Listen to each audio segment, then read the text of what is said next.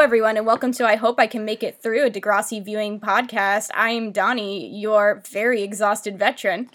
I'm Frank, your just completely exasperated neophyte. So, this week we're going to be taking a look at Degrassi The Next Generation, Season 2, Episode 11, Don't Believe the Hype. Before we get into this episode, we do want to stick a big ol' content warning on it because we are talking a whole lot about Islamophobia this episode. It is a huge factor in the A-plot. And it's a very specific type of post-9/11 Islamophobia, so we will also be inevitably talking about that and terrorism. Also relating to the B-plot, we are going to be talking a lot about toxic masculinity. There's definitely homophobia. Oh, yeah, and homophobia. So also be aware of that. So if you need to sit this one out, we do not blame you. However, if you do want to listen to this episode, we do have a very, very special guest that's going to be joining us today. A published author, panelist, and overall great pal. Our buddy Jazz is here to help us through this doozy of an episode. Hello. I'm so happy to be here. Thanks for having me on. So we need you here today. We all need each other in this moment. We really do. It's like this very terrible bonding experience we all just endured.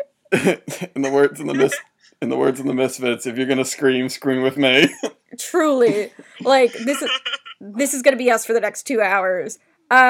So, as always with our guests, especially our first-time guests, we love to ask them what their relationship to Degrassi is. So, Jazz, what is your relationship to Degrassi? So, I think, God, I'm trying to remember how old I was when I would have been watching Degrassi as it was coming on. I dabbled a bit. I didn't really, sit down and watch each episode back to back, but when I fell into, sort of a watching stint, or when they would be on as a marathon, I would sit down and just absorb all of it. I had some certain, let me start that one over. I had some really strong attachments to certain characters, Hazel and Marco being two of them, and so coming back through and watching episodes again, especially old episodes again, where literally everyone is a baby, was very powerful and brought back a lot of emotions. I did have to stop the episode a couple of times just to kind of gather my thoughts and feelings about it. But yeah, I wasn't a huge Degrassi head, but I definitely did watch a bit. Well, it's always nice to have a veteran around these parts. We weirdly don't get very many of them on here, so it's always nice to have somebody else who understands me. Happy to be of service. Thank you. So as always, we like to invite our guests to give one-sentence explanations of our A-plot and B-plot. So, Jazz, if you would like to take this on, please do so. Let's say awkward post 9/11 Islamophobia meets real fragile masculinity is the plot of this episode for both the A and the B. Yeah. So I'm very torn if we want to do A plot or B plot first. I don't know if y'all have any preference with this one.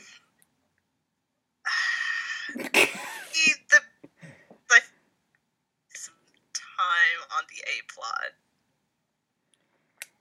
Yeah, I would agree. Let's go into the B plot, cause fuck it. Yeah, that's just how I feel with episodes like this. So our B plot is all about JT, which of course I see his wretched little face every single time, and I go, no, not again. I don't want any more of these plots with him, cause like.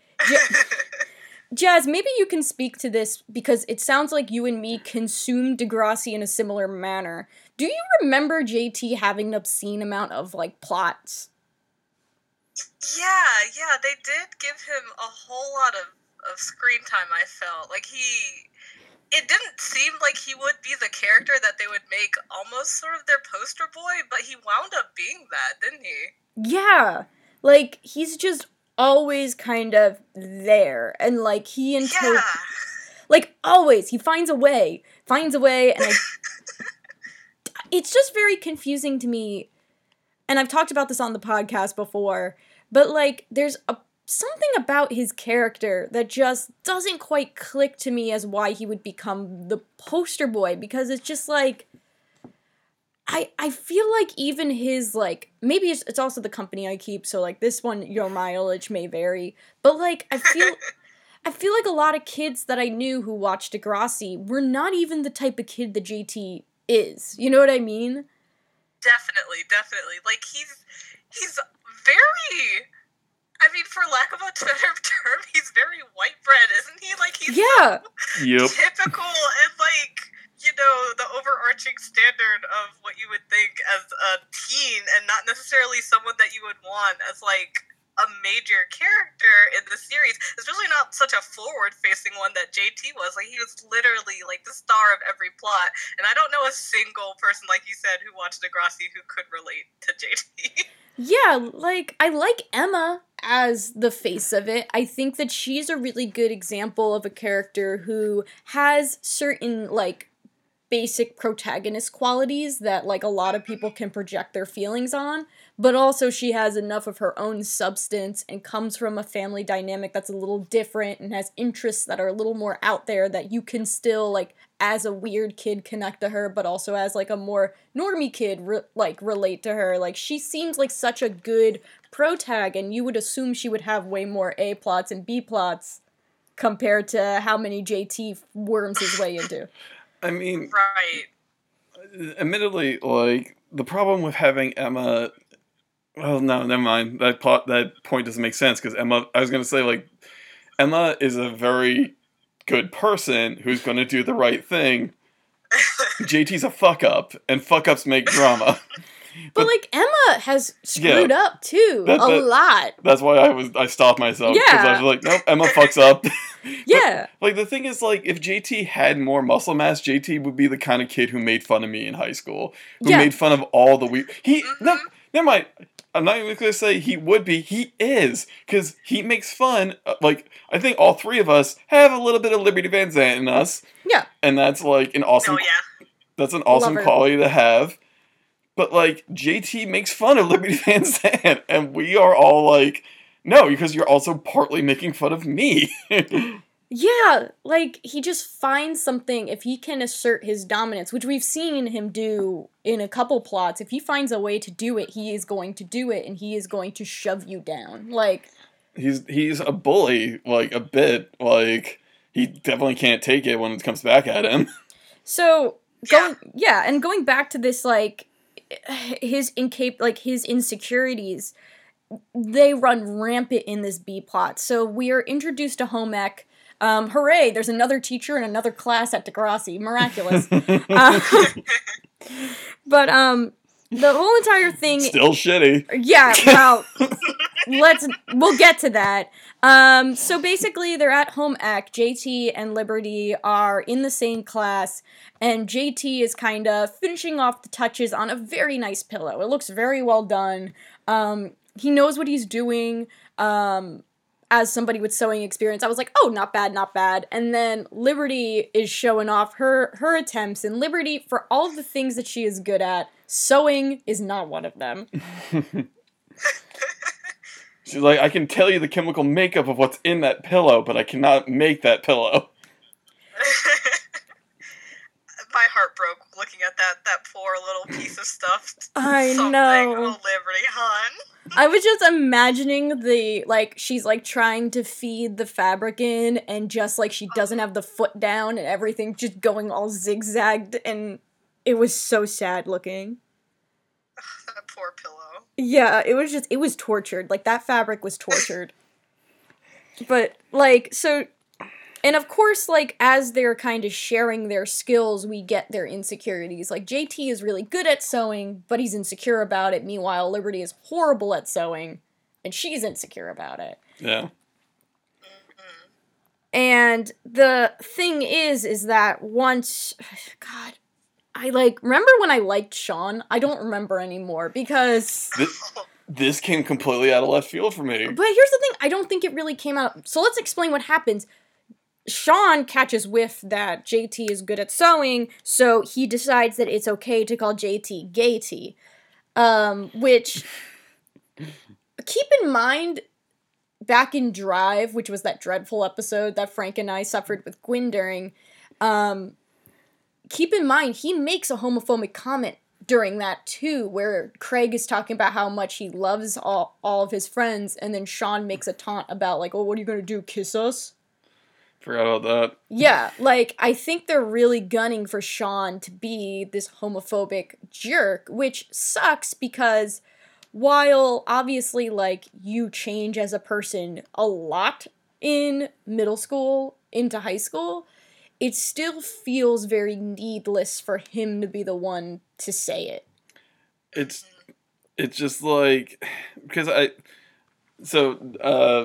Jazz, just for, like, reference, I watched the extras on the DVDs, and one of them is, like, these, like, instead of having the characters actually, like, run lines from the show, they instead did these talking head kind of interview things as their characters. And Sean says this one about, like, I was really angry at my brother. I walked out of the house, and I found a little bird in the rain, and I picked it up, and it was just so small, and, like, it needed me, and I wasn't angry anymore. And I'm just like, so that's where they started with Sean, and now they're moving him towards just... And then he's this. Yeah. And it's just like, because, like, Sean was wonderful during the first season. And then the last 2 episodes, they're just like, nope, Sean, like, pushes Emma, and he makes out with Ashley, which, you know, we are very dubious on the consent there, because Ashley had just taken ecstasy. And it's just like, why? Like, I would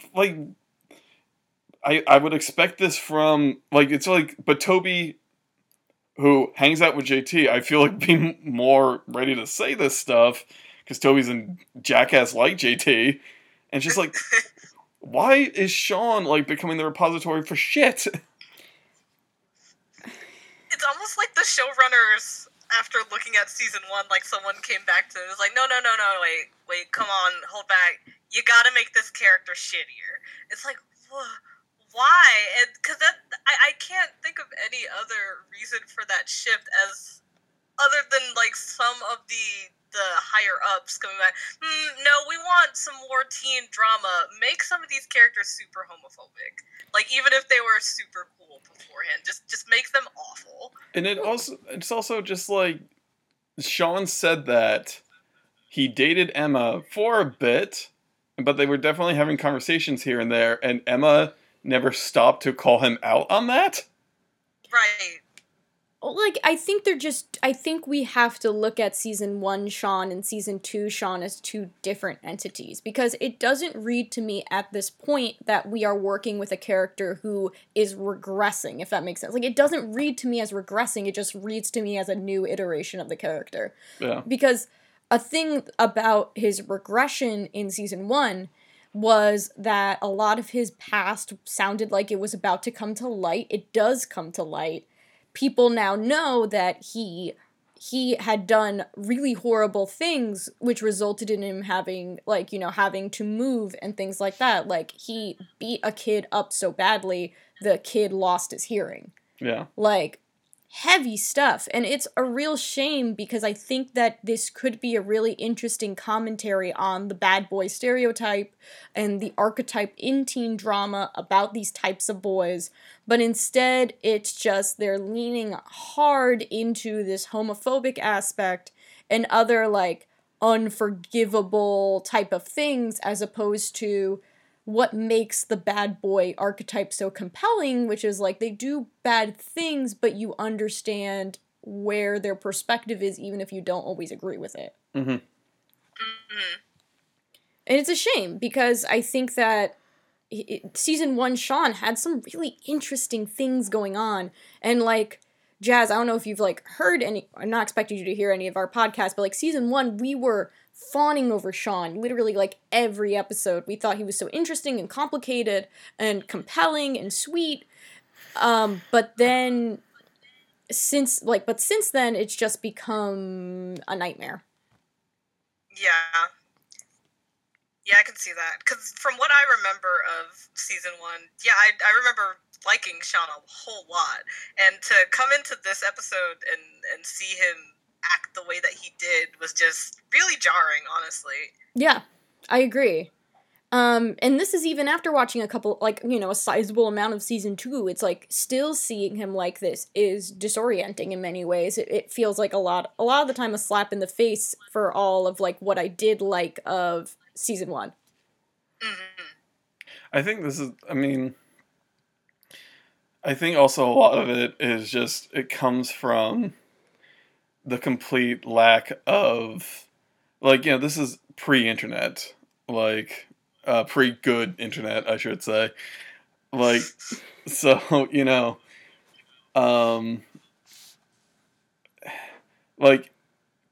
just imagine the forums exploding back then, if they existed, when like Sean decided to pop this out, and like all the Sean fangirls and fanboys were just like, how could, like, they're like ruining Sean for no reason, and the writers could see that and be like, okay, we should probably take this to heart. But it's just like, you know, just still the same bunch of, you know, like dudes. Because it's written by James Hurst, who I've seen on a bunch of like other episodes that I've not been a fan of. And it's just like, well, I think Sean would be homophobic because he's from the wrong side of the tracks. Yeah, it's just very simplistic and quite frankly boring. And yeah, I mean, the thing is about Degrassi fandom, Jazz, I don't know if you did anything with Degrassi fandom. Did you? Not really. Yeah, like with me, like I dabbled a little bit in it. But I was very localized to, like, Marco and Ellie, predictably so. So, like, like, anything I did, it was with them in the context. I was not particularly invested in Sean as a character, but I do remember Sean and Emma shippers being, like, a huge force. Yeah, I think I can remember that, too. Yeah, like, but that's all I really remember. I don't really remember very much of Sean as an individual, but I do remember a lot of people's view on Sean always tying back to Emma. And in many ways that resulted in a lot of apologies for Sean's behavior in the name of the ship. So I think what you're saying, Frank, though I think that's more of like a very this era type of fandom reaction, I do think that, or wouldn't be surprised if we looked at a couple message boards, if we somehow revived the end message boards from God knows when. Oh, God. We would be able to see some type of conversation similar to that. No. We've just spent like 15 minutes unpacking one line in this damn B-plot. God. This is why our episodes are 2 hours long. Yeah, but it is important because Sean saying that hits that very primal fear to JT about, like, his fear about being seen as good at sewing. So, as the teacher comes in, so the teacher's going to come in, he looks at the projects, the whole entire idea is he's going to grade the projects, and how you did on the pillow is kind of your, like, starting point, and that's going to dictate your next project. So, this is something that carries throughout the episode.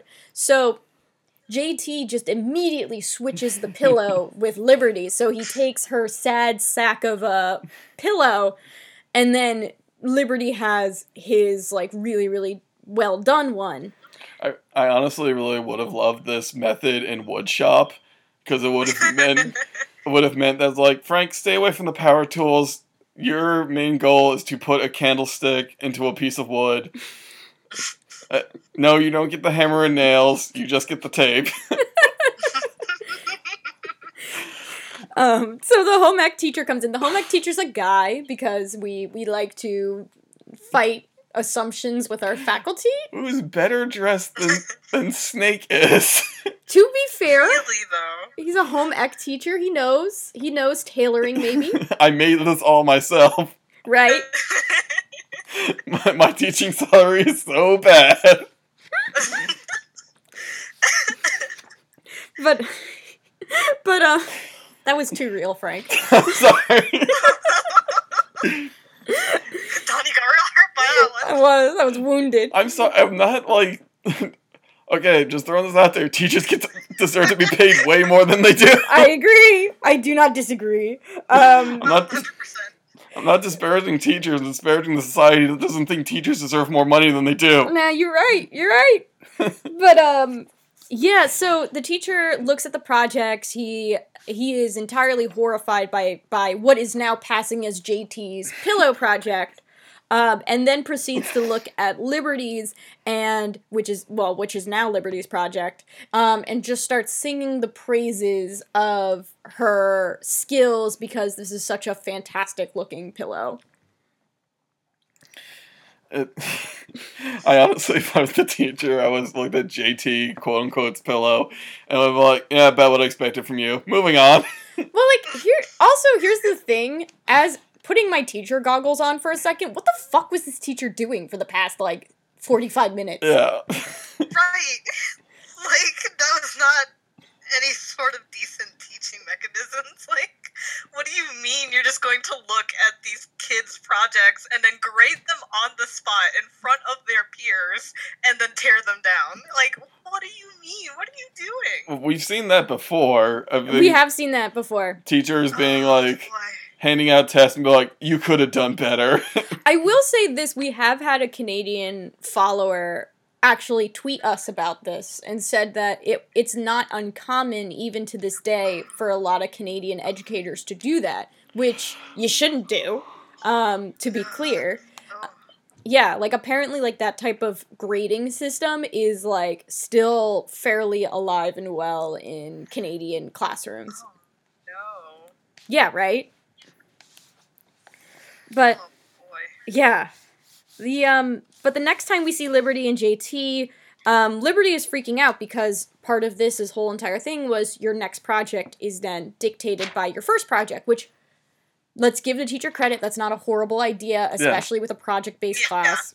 That's sound. But because Liberty was passing JT's project as her own, she is now faced with an assignment of creating a skirt, and then JT just gets to do whatever, because Liberty reveals that her actual pillow, so JT's project, was a D.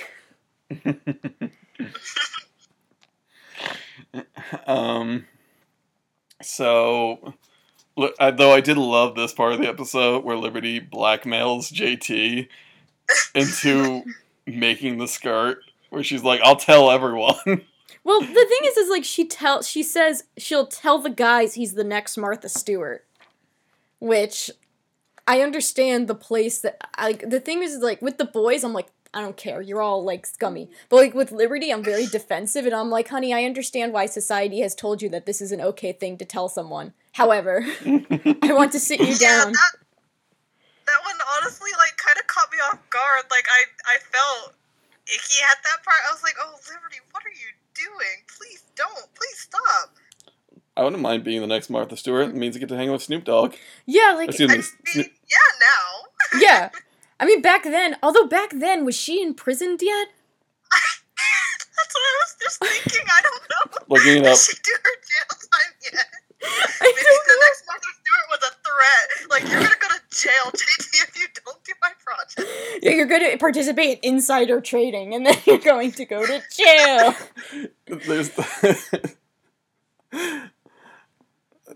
She learned how to make a shiv in there. A really nice shiv. God. Maybe she taught everybody else, though. Yeah, I don't think Martha went in there unprepared. They were, she just gets it. She just gets in, and she, spits out the box cutter that she hid in her cheek. Oh, my God. Oh, man. And she's just okay, who's the biggest, toughest person inside? God. She went on trial in January 2004. Okay, so, but wait, so if she went on trial in 2004, then it's very possible that the fact that she had committed, it was insider trading, right? I'm not making that up. That was, her what happened? It's very possible that, this was known by the time this episode had been written. Okay, yeah, she was in jail in July for 5 months. Yeah, I remember that. All right, you guys keep talking. I'll keep looking into this. But yeah, like I think this very well could have been something that was in the public consciousness by the time Liberty said it on Degrassi, which tickles me. Oh no, air date December 1st, 2002. Ah, darn! Oh, that would have been If funny. only. I know, right? But so that's her like threat, which once again I was like, Liberty, I raised you better than this.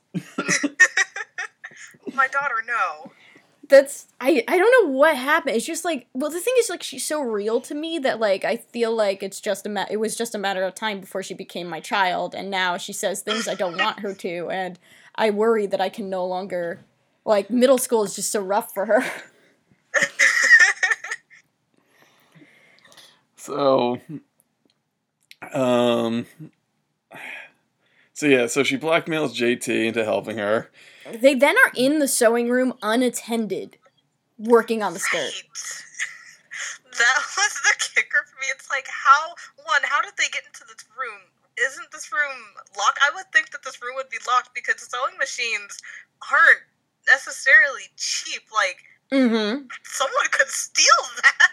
So I would assume that the room would have been locked to prevent that, but somehow these two literal babies just managed to sneak into it. And so, was this after hours? Was this during school hours? Like, yeah, like, even if you were like, oh, like, let's have a drop-in time in the sewing room, like, you would still need a teacher there. I feel like under most circumstances, like, that just seems like, it seems like a liability, yes, on the equipment level, like what you said, Jazz, but also, like, on a safety level. Like, what if one of the needles just, like, gets destroyed and, like exactly. Principal Radish, I sewed myself to my jeans. Come on, Spinner. This is like the third time this has happened. But that could happen. But yeah, so like JT is like, okay, I'll work on your skirt. Which once again, what are they doing during class if they're doing this whole entire thing also? Like if JT says like, fine, I'll work on your skirt, like how are they passing that off in class? Are they literally just like repeatedly making like patterns and just redoing the pattern in class, and they're like, oh, hold up, it's not perfect yet. Oh, don't worry, sir. I'm working. Don't worry. You'll get something. Yeah, like I kind of thought this was supposed to be like a, not like a semester project, but like maybe a quarter of a semester project, like a week or so, because they just show up the next class with it made. And it's like, I guess they did have to work outside of class to have this done. Yeah. Which is absolutely wild, because, like, what if you just don't have the tools to sew outside of class? Like, what are you going to do? Okay, they did. Oh, boy. They did make the point in that episode where Emma fought the power against the soda companies, that, like, sometimes they have to leave rooms open for kids who don't have computers at home, like Sean. Yeah, but that was within the context of, like, computer lab and things like that, and Snake seems to be a media specialist as well. Like, we see that he's in charge of, like, who is taking out CD-ROMs and things like that. Like, it seems that he has some sort of responsibility to provide that space and et cetera, et cetera. Like, this just seems like the Wild West of school equipment. But JT's working on Liberty's skirt, and Liberty is, like, chatting with him, and as they're chatting, JT reveals, like, the reason why he's really good at sewing, which is that his mom's a seamstress, and Liberty is just like, why would a guy be so ashamed of this? And JT is just like, we just are. Just boys being boys. Yeah, but, like, that's, like, the mantra of the Degrassi writers, especially with anything JT and Toby related. It feels like they run on the fumes of boys will be boys, and that's it. Yeah. It's like, they're like, we'll go everywhere except challenging, like, garbage viewpoints of men. Yeah. It's just really odd because it's like, I'm gonna put it on a veteran. Jazz, like, what are some of the topics that you remember Degrassi covering? Like, when you think of Degrassi and it's like that stuff. God, well, I mean, the first thing that jumped to mind was Marco coming to terms with his sexuality, Mm-hmm. and then the school shooting. Like, I felt like Degrassi was really, I hesitate to say good, but Degrassi really seemed to like tackling really big problems that were sort of controversial at the time, and like sort of subverting like societal norms and societal opinions of those. And so sort of like they didn't really do much of that, I think, with JT's storyline, especially in this one. Like, I know we haven't got to the end yet, but like nothing really happened with it is the thing. And so I felt like, you know, in comparison to some of those my favorite or most remembered Degrassi subplots, like it doesn't really do much for me, honestly. Yeah, I agree. And, like, that's exactly how I feel as a veteran, where, like, Frank has gotten to, by season 2, Frank has gotten to 2 pairs of episodes that I always think about, which is When Doves Cry, which is Craig's introduction, where they introduce Craig being abused by his father. And then Shout, which is Paige being sexually assaulted, and then her having to deal with that. Right. And I would argue those 2 sets of episodes are very strong, like, super memorable. And, like, not just, like, oh, they handled a racy topic, but the characterization in it in particular, like, is so good. Like, it's why, like, I am so, like, sympathetic toward Craig, even though he's a bonehead sometimes. And it's, like, why Paige is so memorable to me. Because, like, those 2 episodes in particular are fantastic examples of not just handling a topic well, but also characterization well. And, like, I think that's what's frustrating to me, where I don't think every single episode needs to be about sexual assault, and it doesn't always need to be about abuse, but I feel that I would like to see the writers write with a similar weight in terms of how they do characterization. Well, it's also... Yeah. I'm sorry to interrupt. Like, it's also the characters in those episodes have arcs during those, you know, 2-parters. Like, the person Pages at the beginning and like by the end of the 2-parter, like, Paige has come to recognize, yes, I need help. Yes, I need to talk to people about this. Craig begins an abusive relationship and then also comes to terms with just like, I need to get out of this or else, like, shit's gonna go wrong. Even in Shout, like, one of the B plots is JT, he actually had an arc where, like, or him and Toby had an arc where he changed by the end. And I think this is the most frustrating part of JT episodes to me, is that there is never an arc. JT is exactly the same person at the beginning that he is at the end. And the person he is frustrating. Yeah. I think that's exactly it. It's like, like, I understand, once again, not everything has to be super groundbreaking stuff, but there's something to be said about, we write this character, and, you know, this character gets to a new spot at the end of it, no matter what. But, like, I feel like not only am I, like, bored by JT as a character, but, like, if I keep watching plot after plot after plot, and he doesn't learn his lesson, that's just not interesting. It's just not fun to watch as a viewer, because I don't get anything out of it, not just on the level that JT pisses me off sometimes, but also, like, it's just not compelling TV. Exactly. Like, if you're going to dedicate an entire subplot of an episode, especially given the other weight of the topics tackled in this particular episode, like you said, it doesn't necessarily need to have the same weight, but there needs to be some sort of development. It needs to be going somewhere, and that just doesn't happen in this subplot. Yeah, it's like every one of JT episodes, like, they don't even, I feel like they it's like they try to get up the hill, but then they go backwards, and then they just go back to the station. Like, nothing happens. It's literally like Sisyphean. Guy with the boulder.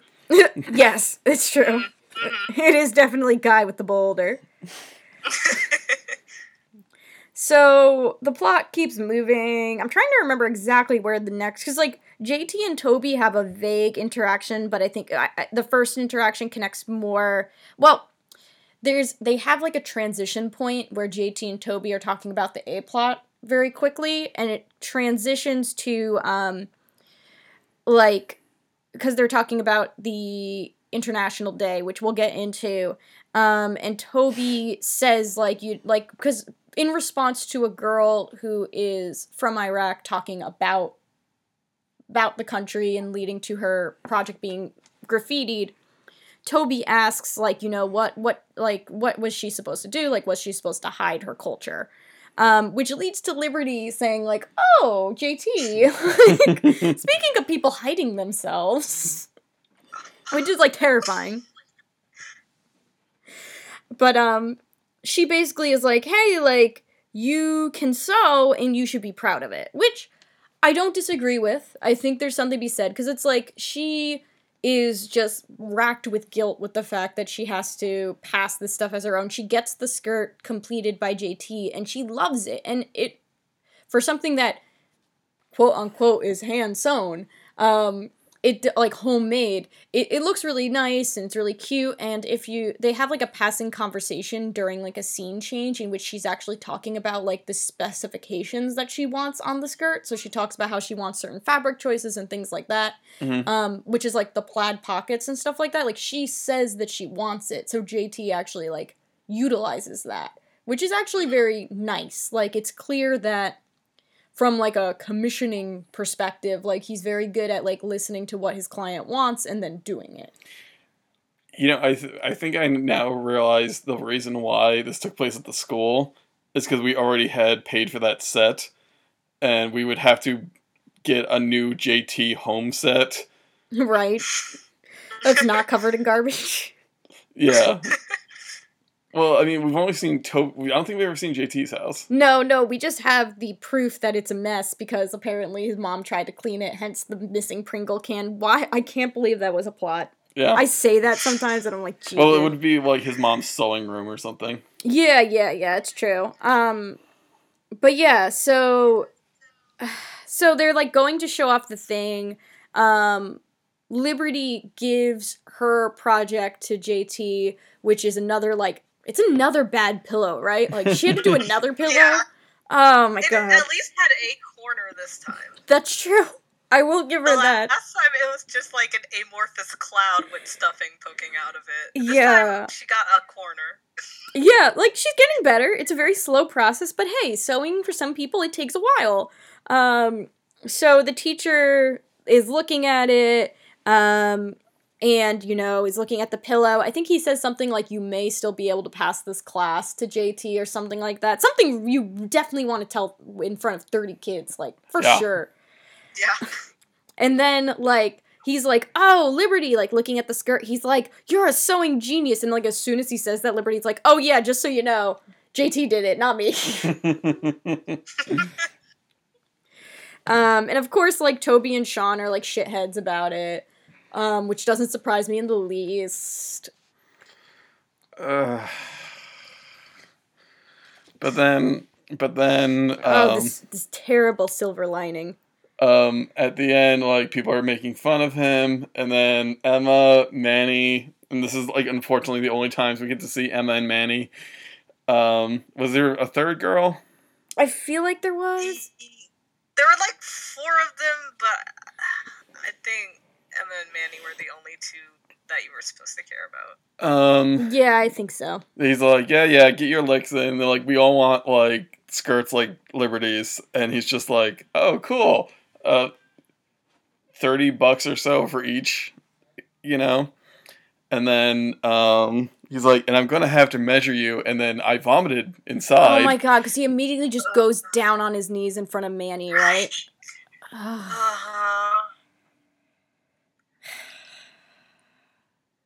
So, Degrassi writers, come close, real quick. You are writing about 13 and 14-year-olds.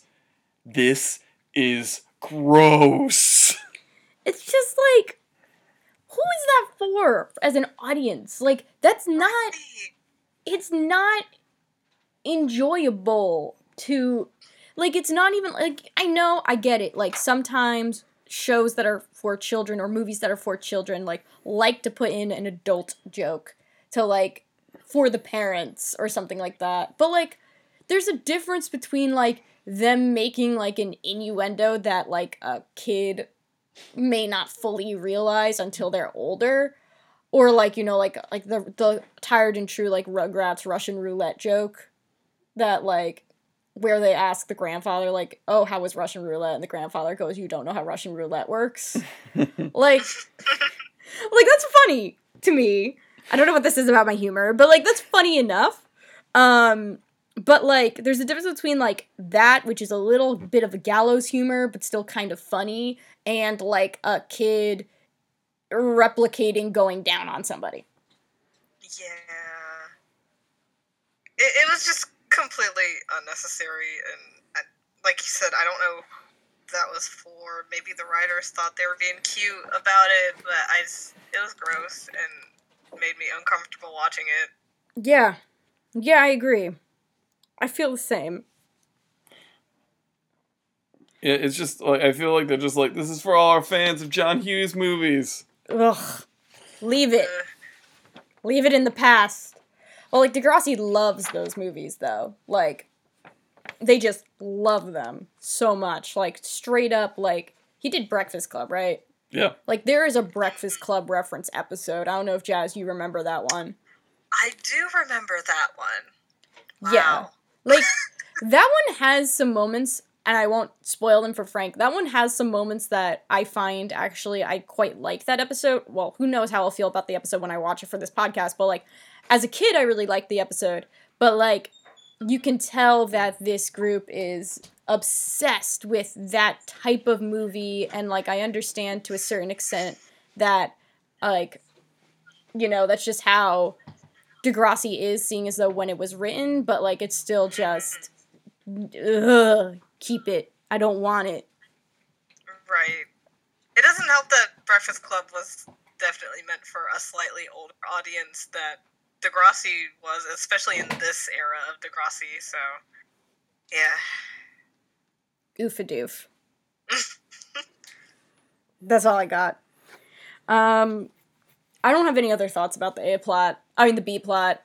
I have a lot of thoughts about the A plot. I don't know if any of y'all do. I'm ready to just end it. Yeah, let's go for it. Okay. And now on to our A plot. So our A plot is where the bulk of our content warning is coming from, specifically the Islamophobia. It is unrelenting in this episode in many different forms, both internalized and just externalized, I guess? I don't know how... I realized I said internalized, and I'm like, oh, that makes sense. And I'm like, I don't know what the actual... The opposite of it. I think that's just Islamophobia. Yeah. Yeah. So, it's International Day at Degrassi, which I must ask you two, like, did you ever do No, you never did an International Day? Nope. Okay. We never had such a thing. I did. Well, like, okay, I had different offshoots of it, I realized, because I was reflecting on it. So, like, number one, there was the,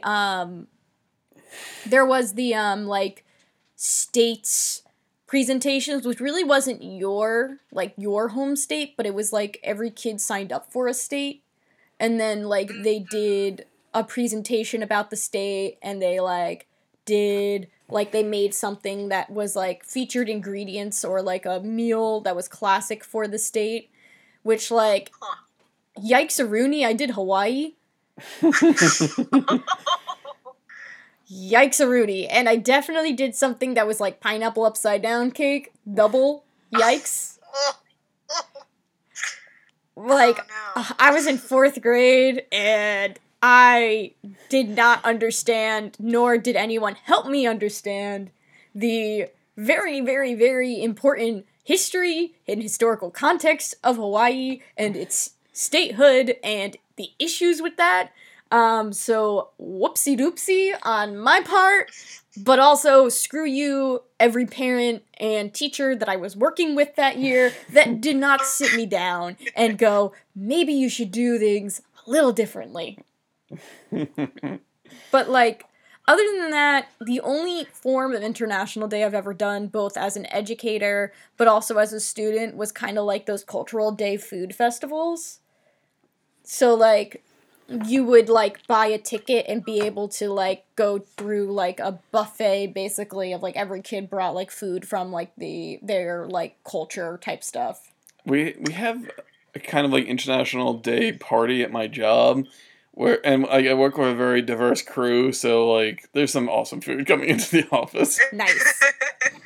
I just remember we did do something at my high school. It wasn't necessarily like, hey, let's sort of take an actual school day to do this. It was like a festival type thing that would happen after hours in our like little, I think it was in the cafeteria.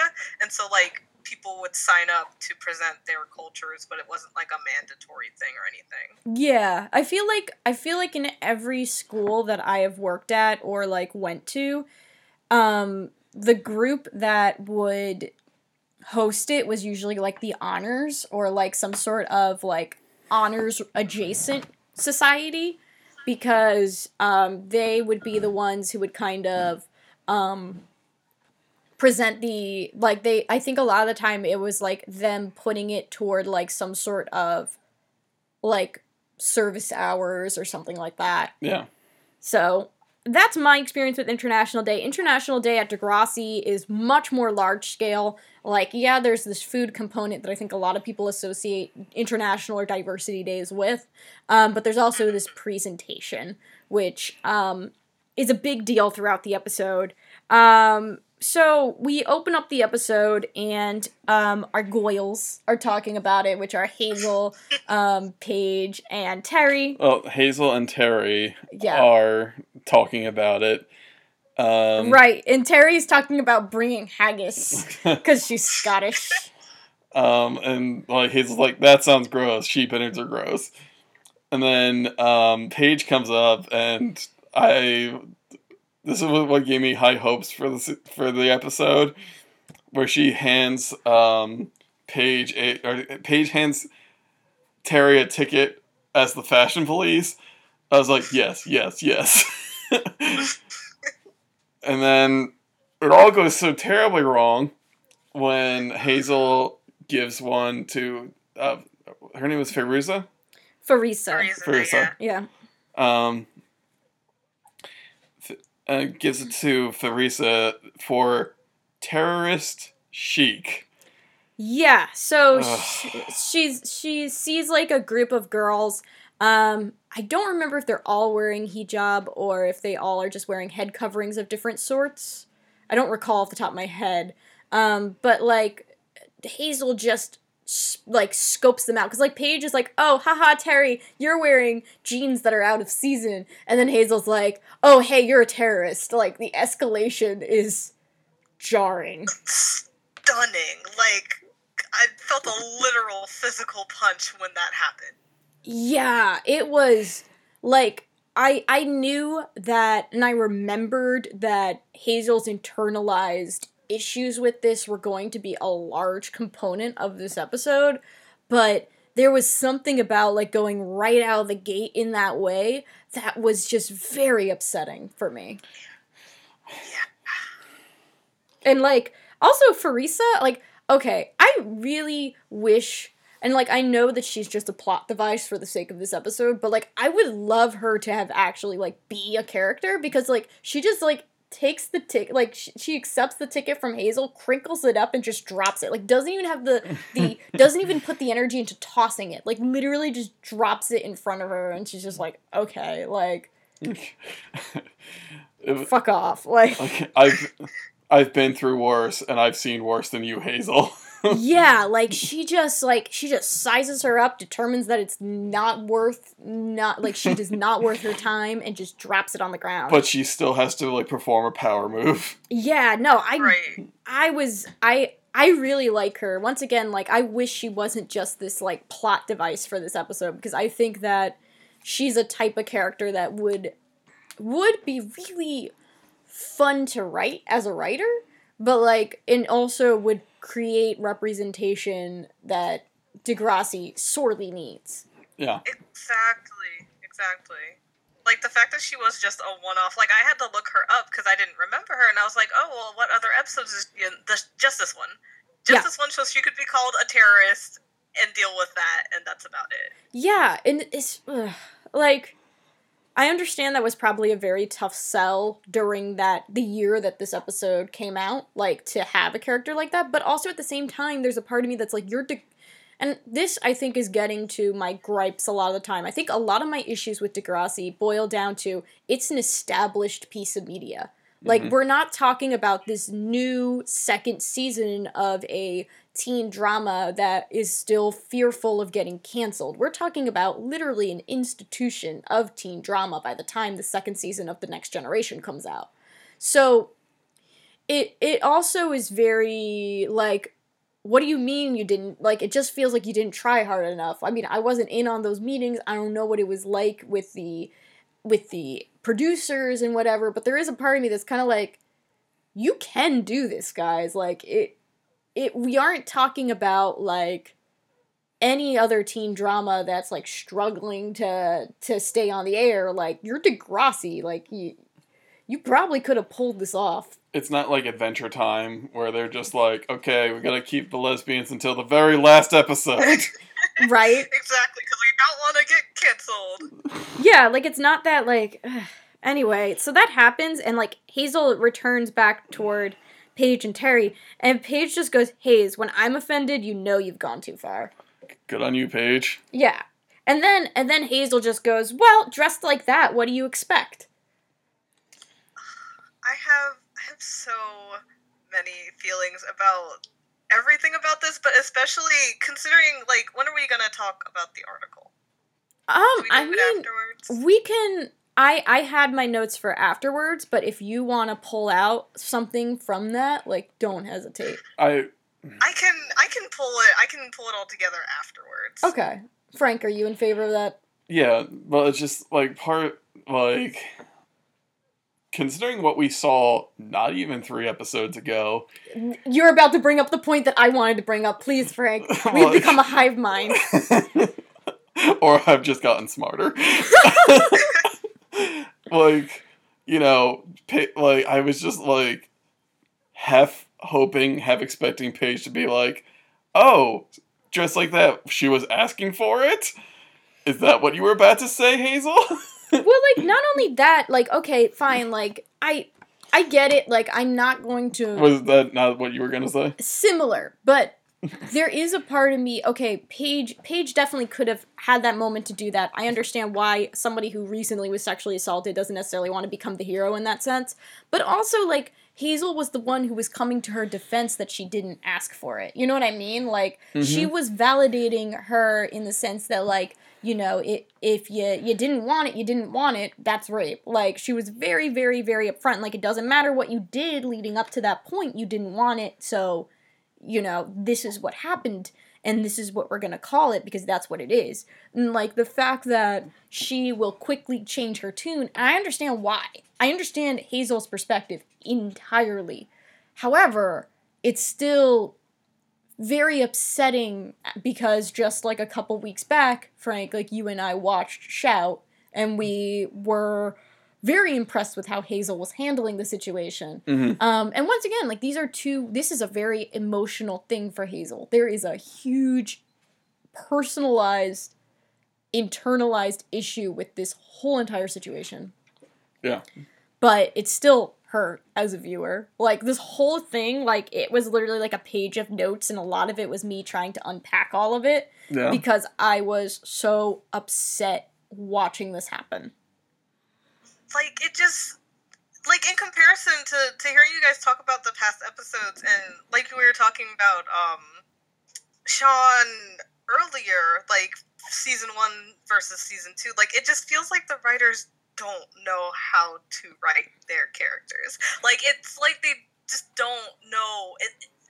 It's like they didn't plan out things properly, and, like, maybe things that should have happened in season 1 happened in 2. Like, if they were trying to do a solid progression of character and build up these characters, then having them kind of flip-flop and be really good about some things, but really awful about others when it doesn't work for them, it just seems like really bad writing. Like, the writers don't know how to write characters. I don't think they really, well, I think that they have the capacity to maybe write good characters, but from my understanding, and we'll talk more about the blog post soon, like after this, but it sounds like the producers in particular and the writers were incredibly fickle with these kids, where not just Hazel's actress, which we'll get to, like, her experience, but I know that this is something that when I read interviews after actors appeared on Degrassi, a lot of them spoke to the bias of the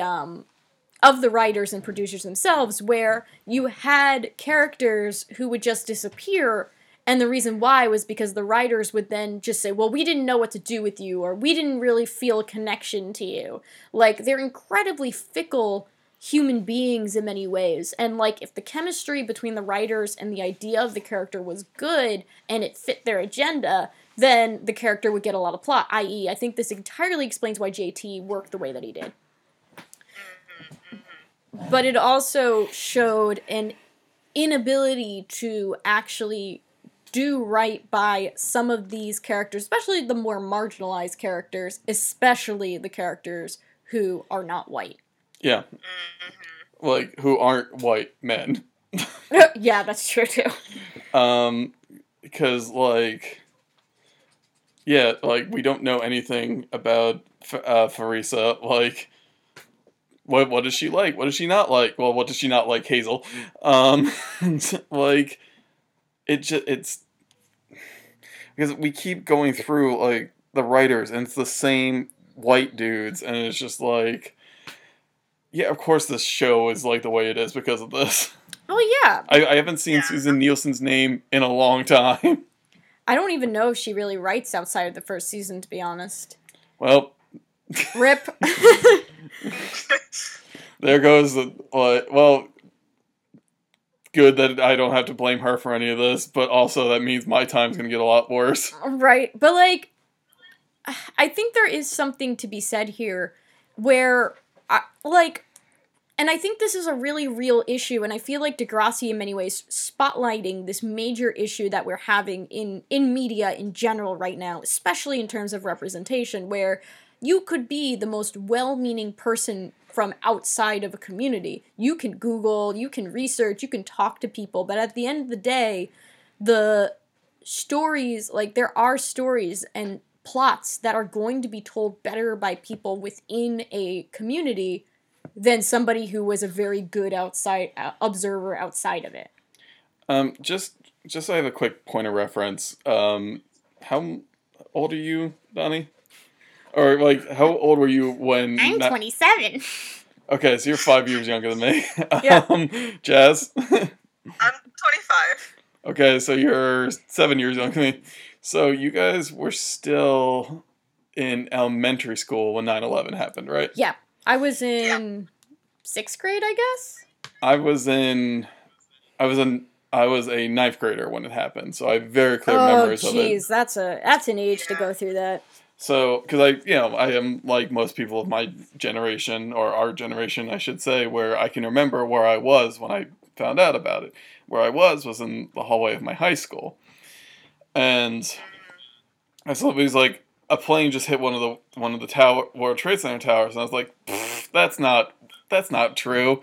And then they announced, like, everybody get to your classrooms. Oh, shoot. So they just went to shelter-in-place type stuff? Well, no, they started showing us on it. They started showing on TV. Because where I'm from, this is a small town. I don't really want to give away the full name. Mm-hmm. It's across... Well, you can see New York City from my hometown. So you could see the smoke coming from New York City. And you could also, like, for weeks on end, you could still smell it in the air. Yeah. But the thing was, I didn't really, I went to a very white high school.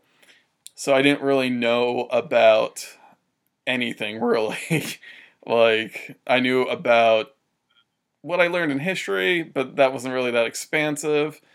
It wasn't taught after that. So, still not really. Yeah.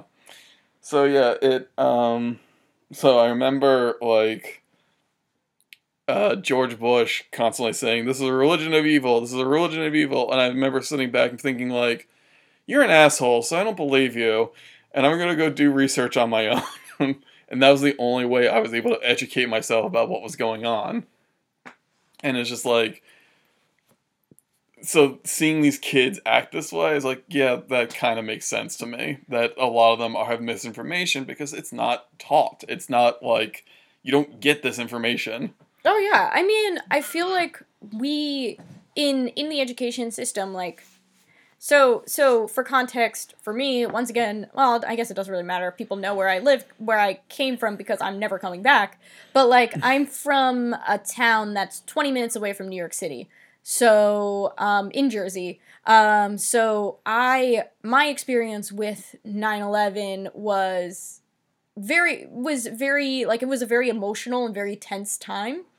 And a lot of it was like similar to Frank's in the sense that like you could see the smoke and you could smell the smoke, and like, you know, you could, like, we had people who unfortunately died that day, and like things like that, like people's aunts and uncles and parents and stuff like that. Like, that was a real reality where I came from. But because of that, I also lived in the bubble that was very "we shall overcome," where if you walked down any street in my town, all you saw were American flags everywhere. And there was a lot of, like, supporting our troops and that type of stuff. And because of that, and because educators did not want to touch this topic, regardless of where they stood on it, they just didn't want to touch it. It really took many, many, many years for me to fully be able to understand and research the consequences of this point in history and how it hurt people in a way that just I was not allowed to be subjected to because I was young and I came from a very, very conservative background, which I think I mentioned on this podcast before, but my parents bought into the American spirit and everything. And this topic is very...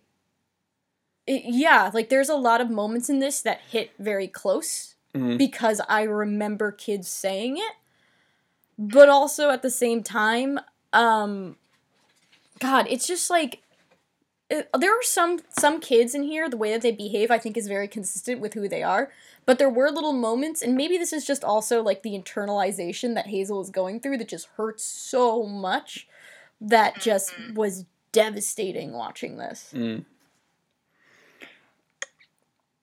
But I do have to give my dad props, because when he came home that day, I was like, I don't know what to, like, I was kind of at a loss as what to do, and my dad just sat me down. He's like, "Look, what do I always say?" And I was just like, "There doesn't matter where somebody comes from. Like, it doesn't matter if they're black, white, gay, or straight. There's good people and there's bad people, and it's just like, gotta keep looking for the good people." And that was like what got me through, and that's how I didn't turn into one of these kids. Is my dad being like, "There's good and bad people. Doesn't matter." So. Yeah. I mean, I feel like we were going to talk about 9/11 at some point during this. Well, we had to. Yeah. Honestly. To just end it on a more lighthearted note, when I went to my first year of college, I was commuting to Rutgers, Newark, and I was always hungry because I would have I did not know how to schedule classes, so I would have long stretches of nothing in between classes. So I'd be there till like 4 after my first class at like 7. And Rutgers Newark is like no campus. It is in Newark. It's a typical urban like campus where it's like, oh, there's maybe a dorm building and there's a classroom building, I guess. So barely. As I said, I had learned I learned, a fair amount about Islam, just so I could be like, educate myself and have a more full opinion.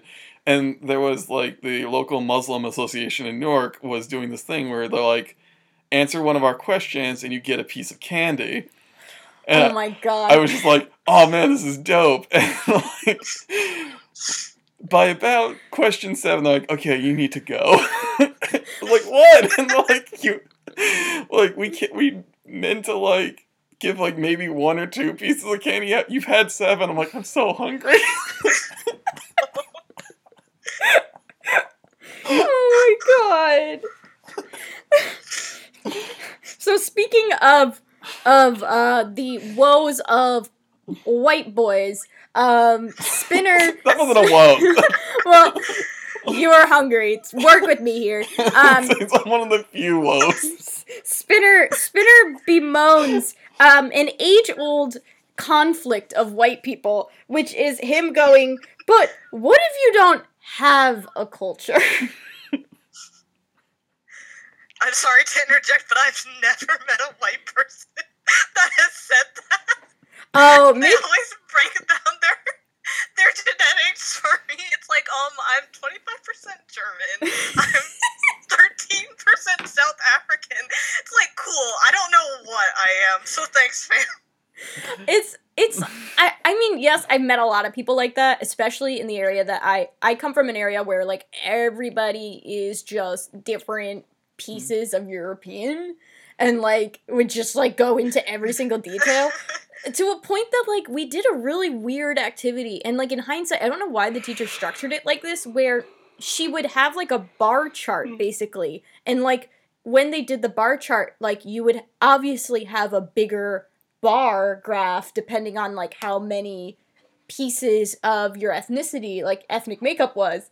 And I remember this was the moment that I found out that I'm only Italian, because it was like the teacher was reading off the strips of paper and was like, oh yeah, and Jessie is 3% Irish and 42% Scottish. And like it kept going up and up and up. And then they're like, and Donnie, oh, well look at that, you're only Italian. And I was like, and I'm sitting there going like, why is my bar so small? This is bullshit. Like, Jazz, you have a point, because I can also do that. I know exactly what, like, bunch of European countries gave me my, like, you know, my makeup, and I don't know why my parents, like, drilled that into me. And we also found out we're not actually Italian, we're part, like, Mediterranean. Oh. Which you can tell by my beautiful olive skin. I think that burns so easily. I think that there is this.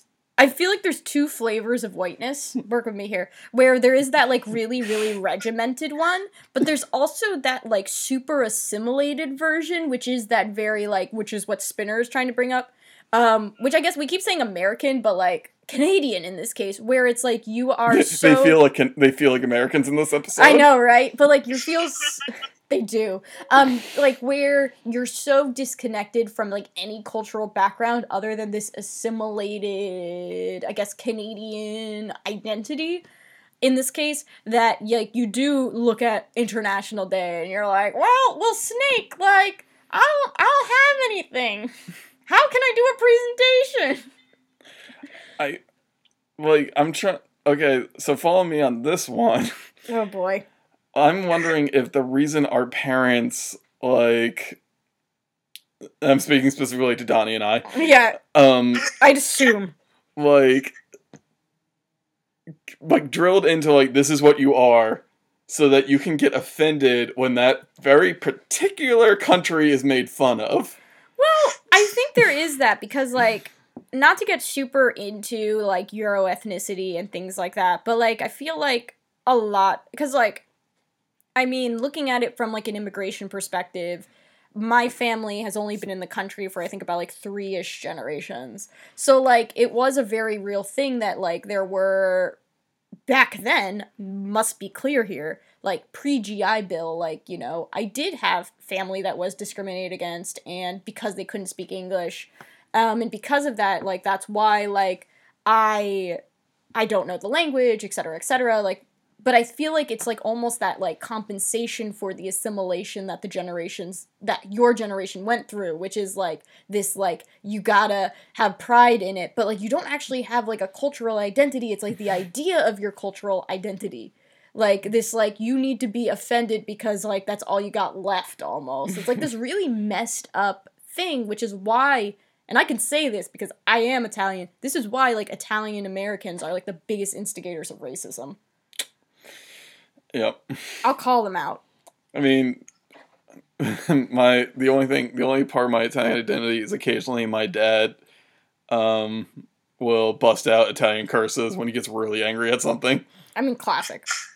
Classic. And he taught my mom how to make, or his mom taught my mom how to make good sauce. Good. Good. That's the good stuff. Take that good stuff. But anyway, back to Spinner. God, I just feel like every line of this episode is gonna wheel us into, like, a different discussion.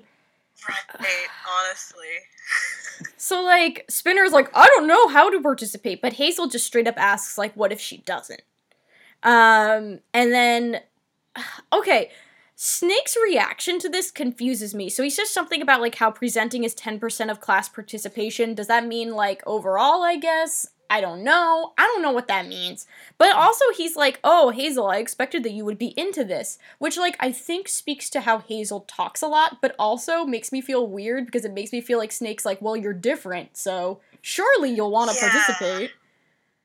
Yeah, that's how it felt to me, honestly. Okay, good. It wasn't just me. I'm, like, sitting there, I'm like, Snake, what the fuck? Like, why are you saying that to a kid who's black? Like, what's wrong with you? Like, honestly, the darkest kid in the room, you can't do that! Snake, you can't do that! Yeah, like, at least be like, oh, well, you like to gab all the time with Paige. Surely you'd like to gab all the time in the cafeteria. But, like, no, he just says, like, oh, I just thought you would like this type of project. It's like, yo, dude, what? Right. Ugh. Ugh, I just get... Snake has been on decline for me personally recently, where he's said a lot of, like, weird comments, and, like, that's the top one to me, where it just, like the fear part of my brain went off, and I was just like, ugh. Oh, don't worry. I think I only ignored that line because of his other, even weirder, worse line later. Oh, yeah, we'll get to there. But, so, like, Paige talks to Hazel about what's going on, and Paige... Like, Hazel's like, oh, I didn't start. And Paige is, like, really like, oh, like, let me help. But she really adds this fact that, like, she wants to help and she hopes that this is a way for her to finally see where Hazel lives. So, like, these two friends who we see hang out outside of school, we now have the information that Paige has never actually been to Hazel's house. Yeah. Which, okay, as a viewer, you're like, oh, that's something we're going to unpack later, isn't it? Okay. Tucks it away. But Paige is also, like, worried that they aren't friends. Like, she's worried that, like... Which I've actually found... Paige was weirdly, like... We'll get into the article. We'll talk about how Hazel a lot of the time is used as, like, this, like many character... Like, we'll talk about the article later, but, like, Hazel is used a lot as a plot device to kind of move things for white characters a lot of the time. Sorry, just to go back a little bit, has Ashley made her appearance in this episode yet? Yeah, didn't she call out Hazel for the Islamophobic comment? Yeah, she just, like, materializes behind a locker. She And then she has, like, one line later, but other than that, like, nothing. I have a lot of thoughts about her one line later, we will get to. She's just, like, sitting against the lockers on the floor, and she's like, I'm needed. Yeah, she just, like, jumps up. Like, just, boom. But, yeah, so, like, Paige, so, like, we will talk about more in the article, but we talk a lot about how Hazel is underutilized, and that's, like, a big thing that I remember even, like, as a viewer when I was younger, like, how little content we really got from Hazel. And Hazel, this is, like, her only A-plot, period. And it's a shame because I actually think that there are aspects of Paige's relationship with Hazel that are actually hit very well, where I do believe that Paige genuinely sees Hazel as a friend. Mm-hmm. I think that Paige doesn't always treat her great, but I do think that in the way that they are written, that Paige does see Hazel as a friend, and this is something that is upsetting to her, the fact that Hazel does not seem to feel comfortable bringing her to her house and things like that. Like, she is really concerned that Hazel does not see Paige as close to her as, like, you know, vice versa. Which is interesting. Something that I wish the writers really went harder with, because I do think that there is an interesting friendship there. Like, somewhere, if we push through a lot of this, and you know, Hazel actually got a chance to stand on her own, I think we would have had a really interesting friendship between the two of them. They did a whole episode about this on Hey Arnold. Yeah. And it was one of the best. Yeah. Why didn't we do a Hey Arnold podcast? Oh, fuck. Don't. You could save that for later. That's true. We'll shelve that for now. Don't. Oh my god. That show was so good. There's less episodes. I would totally be willing to guest on it. Please. My man Fuzzy Slippers. I would love all of this. We gotta stop, because then we're gonna just start plotting a new podcast. But so the next time we see this plot kick in, okay. So Spinner is like the transition point, and this quote, for whatever reason, I thought was the funniest thing as a kid, which was him going, "Last night I asked my mom what my culture was. She pointed to the globe and said, 'I'm from Earth.'" And then Paige just goes, "Good to know, I had my doubts." And then, like, Spinner's resulting, like, reaction to that was really funny for some reason. It was really like, I can't remember, funny. he makes, like, a noise or a gesture, and I just started dying laughing. Yeah, it was just like, it was like this very sincere, like, very kid moment. He's like, "Oh," like, he's just like one of those, like, "Oh, you're so funny." And, like, for whatever reason, it felt so real and sincere. And, like, as a kid, I remember thinking that whole entire exchange was, like, peak comedy. I still think it's a little bit of peak comedy. It's really good. Yeah, like, which is sad, because I feel like so much of the time these damn episodes lean on really awful humor. But, like, when they're just doing that type of stuff, I think it's so funny, and it's still funny, like, 10 years later. Yeah. Disappointment. More than 10 years later. So they're still talking. Paige is, like, checking in with Hazel about, like, International Day, and is like, you know, "Why don't you like it?" And Hazel says, like, "We're people, we don't need labels." And then, like, there's a really awkward exchange, and I can't tell how much of it is Paige making assumptions or Paige being Hazel saying things or not saying things and then letting Paige carry on with the idea, because Paige reveals that, like, she thought that Hazel was Jamaican. And Hazel's like, "Yeah, sure, I'm Jamaican. Yeah, that sounds right."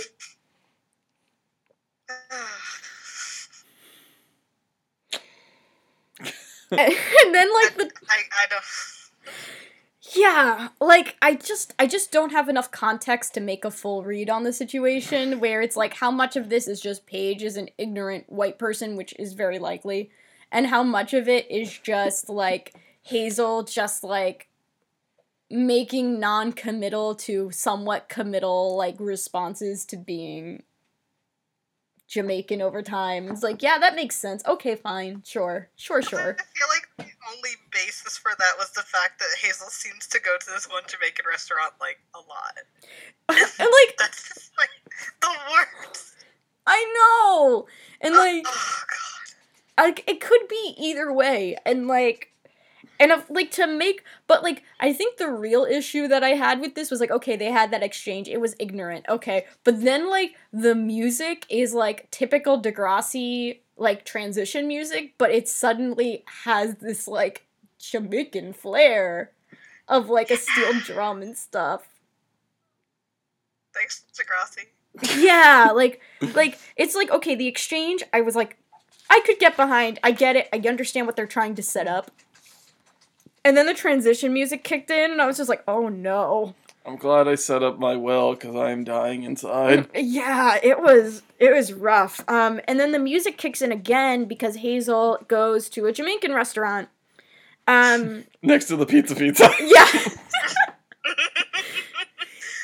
It's fine, like the guy is like really is really sweet. He like has her order memorized and everything. And like she's like, oh, like, you know, I'm doing a project about Jamaica. And like she's making this up on the fly. Like it's very like stilted as she's trying to explain this. And she's like, oh, I gotta bring some food in for school. And they actually have like a, like, it's kind of like a good little subtle thing where like, he's like, oh, well, you know, I know you like, I think it's like she usually has like the goat curry or something like that. Mm-hmm. And he's like, oh, well, you know, that type of audience isn't gonna like that probably. Like, let me make some, like, let me get you some jerk chicken, things like that. Which is like a nice little subtle thing, which speaks to like, how like people are not adventurous with what they eat if it's outside of their culture, and goat meat for some people is like considered different. This guy was so nice though. He was so sweet, and then he tosses in a free poster. Well, he was so nice that I hoped him and Attila hung out. Yes, the guy who pierced Ellie's ear in the Drive episode. We don't see Ellie or Craig in this episode, and that disappointed me. I know. Well, what really could they have done with this? I don't really want to know. I don't want to know the ugly, ignorant things that could have came out of their mouth for the sake of the plot. I wanted Ellie to be like, I'm from Transylvania, and they're like, fuck it, who cares? Yeah, like, sure, okay. She does like this very sincere project about Transylvania. They're like, okay, fine. But yeah, like the chef at the Jamaican restaurant is very, very sweet. He gives her a poster being like, oh, like, so you can get like an A on your project, here's some visual. And then we have a transition scene of what International Day at Degrassi, which is literally just kids running around with flags as if it's the Olympics. It was very Olympics-esque. Yeah, like just zooming. Yeah, with less, like, McDonald's. Like, imagine the opening ceremony for the Olympics, but instead of waving the flag, they have another person out there with, like, a country dish that they're just kind of walking around with. Yes. And I guess at the end, after it's all cold and everything, everyone gets to eat it. Yeah. Well, I feel like that's no different from what International Day is, like, ends up being. Because, like, okay, we get to Spinner. And he makes, like, this, like, bizarre flatbread sandwich. Like, a flatbread. Like, I don't even call it, like, it looks like a pizza, but, like, I feel like I don't know if I could call it a pizza. I forgot to write it down, but, like, it has a lot of pieces of his, like, speaking back to the type of white person who has, like, every, like, European country, like, listed, and, like, he has, like, all these different, like, I feel like bratwurst is in it, and stuff like that. Yeah. No, this part actually made me laugh, because, like, he's naming all the pieces, like, and Snake's just like, yeah, how long did you cook this for? He's like, I don't know, like 5 minutes, and Snake just spits it out. I will say this, the one endearing aspect to this horrendous piece is that, Spinner does include water chestnuts for Kendra, which was, like, very bad, but sweet simultaneously. Okay, so, for me, like, I was just, like, that was ignorance from Spinner, not ignorance out of, like, hate. Yeah, that felt very in character. To be like, well, how do I work in my sister, and the fact that she's adopted? Well, I'll dump some water chestnuts on here. On this weird flatbread with these gross undercooked sausages. But, like, I don't know, I just like the fact that he tried. Yeah, that I could get behind. Like, that was very, like, what I would expect Spinner to try and do. That he can, like, yeah, that, like, she's just such an integral part of his family. Yeah, and, like, and also, like, I was amused by Paige because, like, she's Ukrainian, and so she's wearing a traditional Ukrainian outfit, but she specifically makes adjustments. So, like, it's a crop top, it's a short skirt, like... they like, showed, like, the back of her calf, and I was just like, oh, why are we overly scandalized about a calf? Was it higher than I remember? It's a fairly high skirt, but, like, if I recall correctly, that type of outfit, like, the skirt is very long. I think it's ankle length, that skirt. Yeah. Like, at least, yeah, I think. yeah, like, it's not a short outfit by any means. She cropped the hell out of it. Oh, yeah, she did. I'm just saying, like, I felt like, you know, I was in high school, like, I'm not trying to shame, like, anyone, but, like, I've seen shorter skirts than that, you know? Yeah, but, like, I think also it's within the context of it being International Day and supposed to be, like, you showing off your culture and everything. So, Yeah. like, and also, like, let's be real, like, dress code is such a politicized thing at that age that, like, it's not surprising to me because, like, Raditch is talking to her Yeah. and he's, like, super scandalized by her outfit and everything. And she's able to just kind of, like, bat her eyes and, like, get out of it and then offer a pierogi, which, like, I want a pierogi, damn. Yeah. The worst part about that scene is how he reaches into that bowl with his grubby hands, bypasses the tongs that she has, and reaches in with his bare hands into the bowl to grab a pierogi. I was disgusted, and I could not stop thinking about that for the rest of the episode. I did not even notice, and I'm so glad that you pointed it out to me. I'm the principal, I'm allowed. Ew! No. You'll Ew! behave like a decent human being like the rest of us. Jeez! But yeah, like, also Snake is making his way around. He's wearing, like, a shirt with, like, a Swedish flag on it, right? I feel like it's a Swedish flag. I feel like it Enough is. attention. It was, like, blue. I was a social studies teacher, so, like, I feel like that type of stuff just clicks with me. But anyway, so he goes to check out Hazel, and Hazel is in, like, it's painful. She's in Jamaica mode. I don't want to describe what she's wearing. It's a bad Rasta hat Yeah. with, like, her hair still straightened with beads attached to it somehow to kind of mimic locks in the most upsetting way. yeah. It was not a good look, Hazel. Well, like, also, like, what bothered me while I was looking at it, I was like, those aren't even the colors of the flag. Like, it's not even that. Like, because it's, like, the colors are, like, I think, green, yellow, and red, or something like that, which are, like, two of the colors of the Jamaican flag. But, like, the red is so bright and off-putting to see, because, like, I'm expecting the black from the flag, and then, like, it was just very bright and jarring to me, and it was just, like, it spoke to how she was, like, doing this on the fly and being like, yep, oh, I'm Jamaican. It's, yeah. So, like, I understand, and I think the thing with Hazel is, like, a lot, I don't know, there's aspects of it that I was like, this is the writers out of their depth. There's other parts of this episode that I'm like, okay, I understand why this child is acting this way.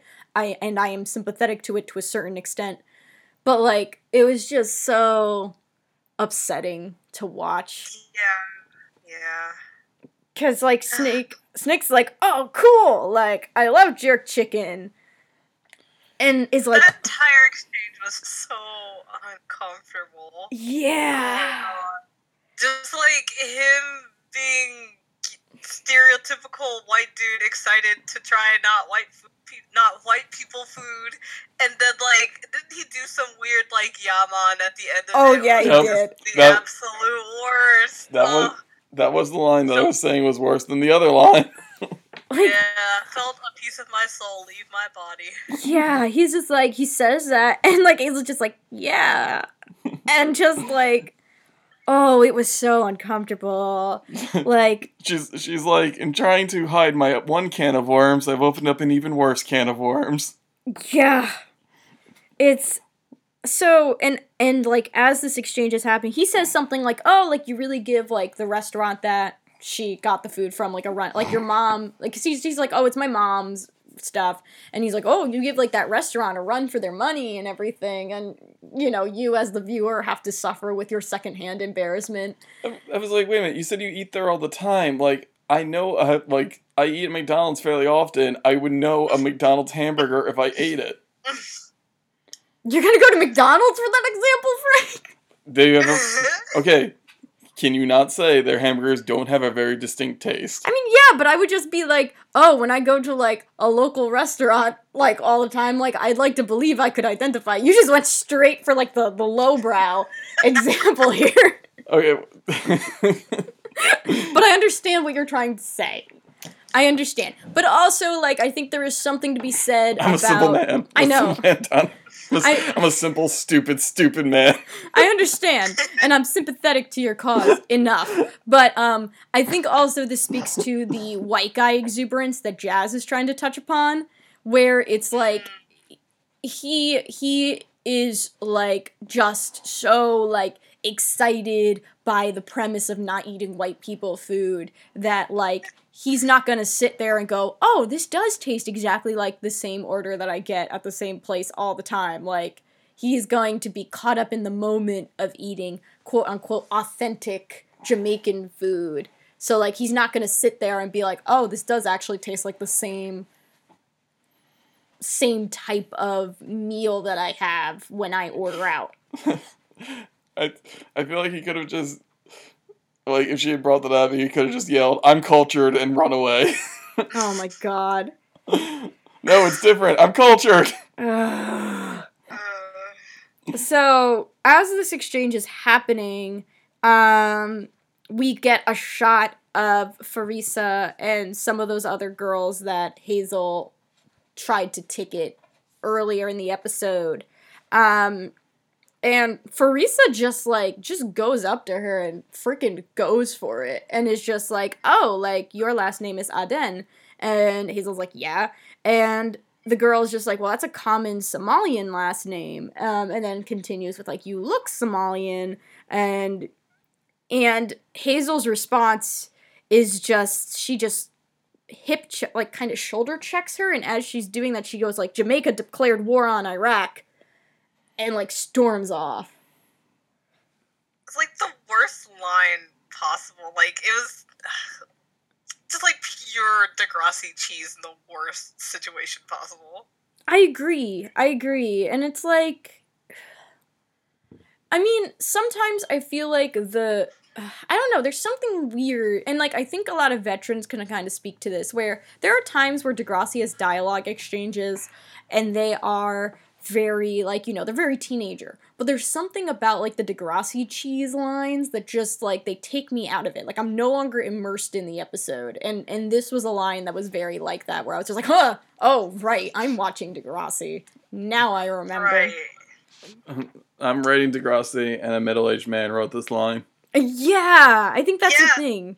Yeah, like, that's where I remember that this is not written by, like, this isn't, like, doesn't have the nuance that some YA does, where it's like you read it and you're immersed in it and you believe that these are teenagers. It's kind of like the difference between like a well-written YA novel and like your run-of-the-mill adult-targeted coming-of-age novel, where it's like, I understand they're two different audiences, but like I feel like the weakness and the reason why I have a lot of issues with coming-of-age novels is because they get so caught up in the prose and not so much on the characterization, that you're like, that's not a teenager at all. Like, that's how I feel with some of these lines, where once again, like, the lines are just for the sake of this, like, vehicle of, like, drama or whatever. And I'm like, that's not how a kid talks. Go away. Yeah, I can...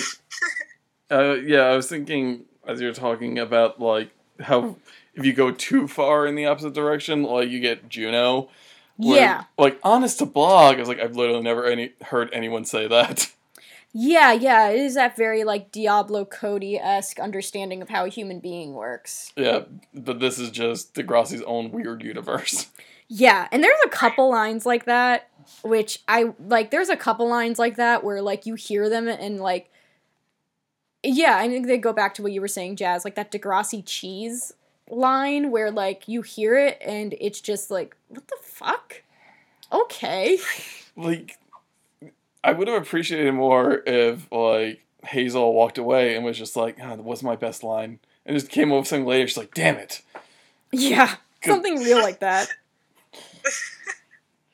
But, I mean, honestly, the plot of this moves way too quickly for that to really happen, because it's like that exchange happens, they have a lunch break, Hazel storms off, everybody returns from lunch, and then we see that Farisa, which I'm realizing we didn't get her name until very late in the episode. Like, I'm looking at my notes, and I realized that I didn't know her name for a little bit of it, so, like, there's a lot of really clunky, like, look at my notes, I'm like, who am I talking about? Her, right.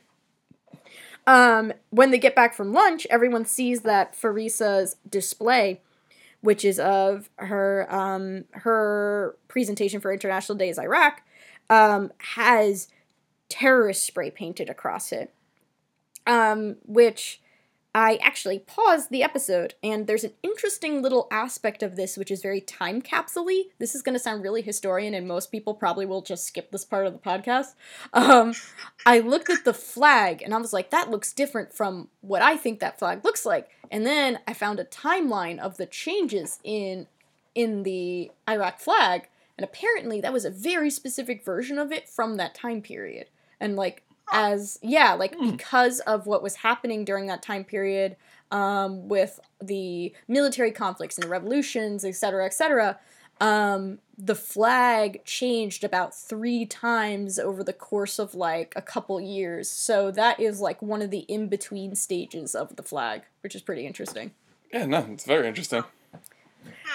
Yeah, because I was, like, looking at it, and I was just like, why is that? And I found a very nifty infographic. But yeah, it looks different now.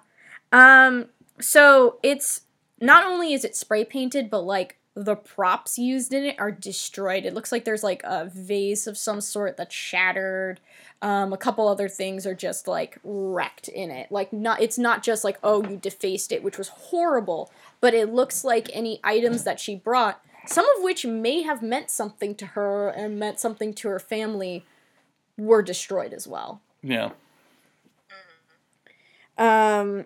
So Raditch and the police are talking to Farisa. Farisa is, like, crying and very much upset. Snake calls it what it is and calls it a hate crime, and tells the kids that that's what's going on, and Degrassi, like, pretty much runs a shelter in place in response to it. I felt like the teacher's response was very adequate in this episode. Yeah, I was actually surprised that they were willing to shut down the school in response to this. Yeah. And then we get a roundtable discussion. Oh my god, I got whiplash emotionally and visually. I hated this part. This was like, it's just like, so, like, it all starts with, like, Terry being like, nobody in this class would do it. And then, like, everybody, so, like, we're back in everybody's individual classes. Snake explains that, like, you know, classes are suspended, and then we just get, like, bebopping to all these other classes. So we have Ashley being sympathetic, to what was happening, which we see because she also is the one that calls out. Sorry, Jazz, didn't you have something about this line? I just mentioned the fact that she had, like, only 2 lines in this episode, and this was one of them. I honestly can't exactly remember what she said. Okay. This line I'm fine with, because she says something that's really sympathetic to Farisa and what she's dealing with. There's a second line that she makes that I have gripes with, but I'm not going to get into that yet. Spinner does some, like, I wrote early aught flavored Islamophobia. Mm-hmm. Which is just, like, him, I think it's him talking about, like, is this when he says something about, like, the bombs being dropped on them? He's like, I don't want to get on a plane and think, like, it's going to get blown up. Yeah, which... Yeah. As painful as this one was, this felt like a real thing that kids would say. Yeah. From that perspective. Like, that's the thing. It's like, some of the sound bites I think landed really well, because even if they were horrible ideas, I understood why the character said it, and then some of them were just like, ugh. Right. Jimmy then points out that, like, he has a neighbor who has been discriminated against post 9/11. It's like his last name, I think, has... I thought he said uncle. Was it? Yeah. Oh. I think it was a neighbor.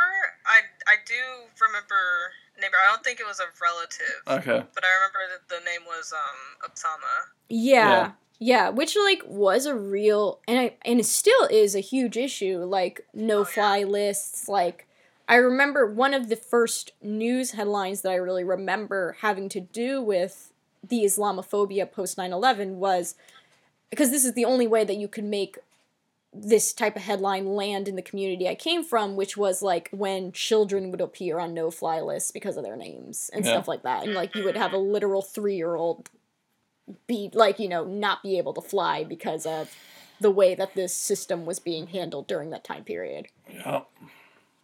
But Jimmy points out a real thing, which I feel like a lot of teachers, when they talk about 9/11 and post 9/11, are only just beginning to talk about, which is that very real discrimination that people experienced, that brown people experienced afterwards. And the discussion then jumps to the middle school, which Quan is wearing an outfit, and she definitely has chopsticks in her hair. Oh, God. Yeah. Like, I had to pause it, because, like, I know that the dress that she wears, like, I have a lot of friends who have very complicated feelings toward that style of dress. Mm-hmm. I am not adequately prepared to really go into that, but I know I have friends who have vocalized a lot of, like, just very complicated feelings toward it. Like, not necessarily one way or another there's a definitive, like, yeah, okay, this dress is fine, yeah, okay, this dress is not fine. But the hair part?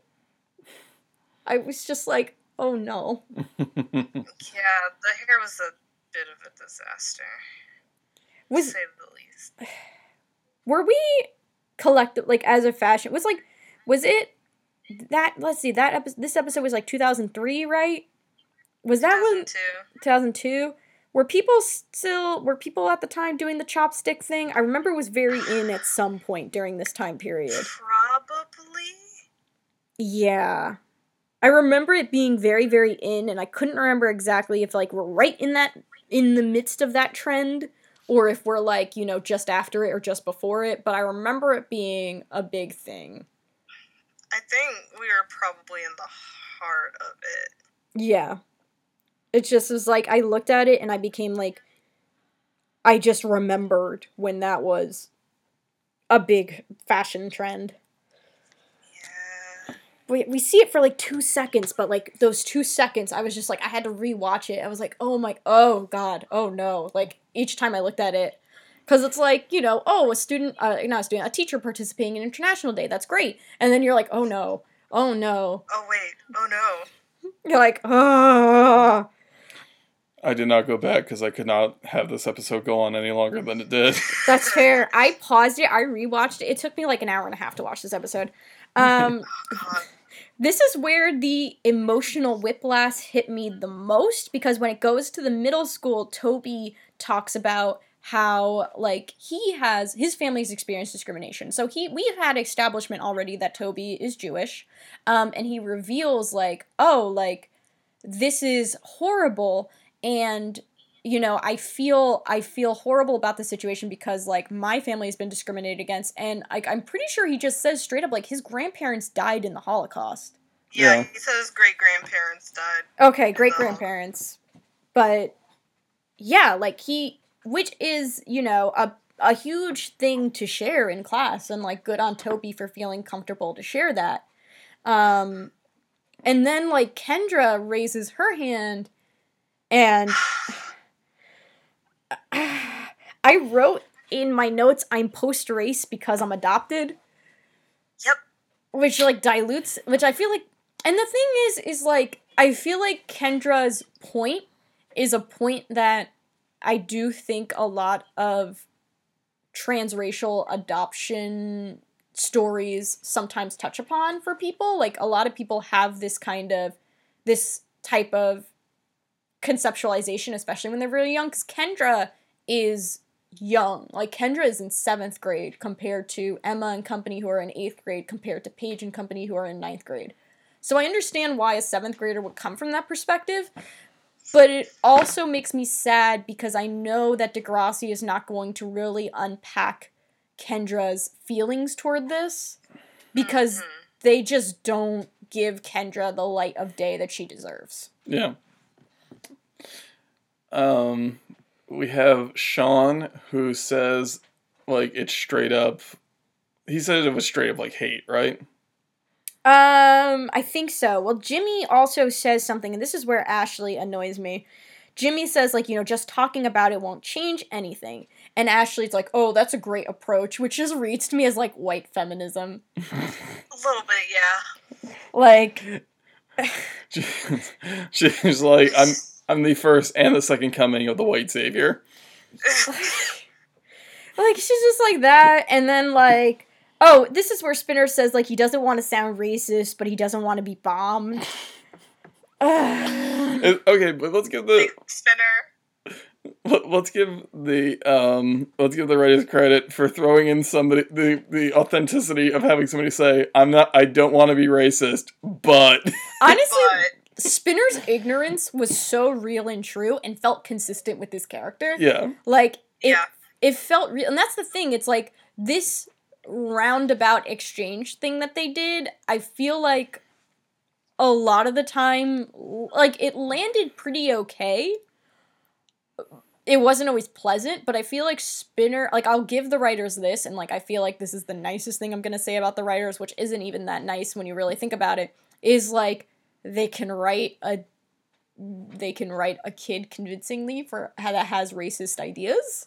They can write dumb kids well. Yeah, that's yeah. But I was also, for me, there was a highlight on who was absent from this: Manny and Emma. Yeah. Like, hey, another person of color, and Emma, the activist. Yeah, it's almost like they didn't want to actively write, because the way that they handled the situation, because they threw out a bunch of one-liners of various opinions that were definitely happening in real life at the time, but then it didn't go anywhere. Like, they didn't actually... They took a stance with it in the end, but they weren't really that convincing with it, I don't feel. Like, they had all these kids throw out their opinions, and occasionally teachers just kind of chiming in, but not really. And it just felt like this whole section where everyone just kind of, like, that weird montage, it didn't feel... I don't know. Like, I hate to say that it didn't feel necessary, because I feel like it had a point in the episode, but at the same time, like, it just didn't feel... I don't know. I can't even say, like, my whole feelings on that point. I don't have words for it. It reminds me of, like, watching, like, a white male politician where he's just throwing out, like, and this thing is bad, and that thing is bad, and that thing is bad. There's no depth to it because he doesn't understand. Well, I think that yeah, like, that boils down my gripes with this episode, where piece by piece, when we talk about it, I feel like while there's definitely bad stuff in it, there are parts of it that I think aren't the worst, but it's very surface level. And that's I think the real folly of this episode, and why, if I pick it apart piece by piece, everything is kind of mediocre, but if I talk about the overall experience, it's miserable. It's because, like, it doesn't deep dive at the level that this topic deserves, that this topic should have.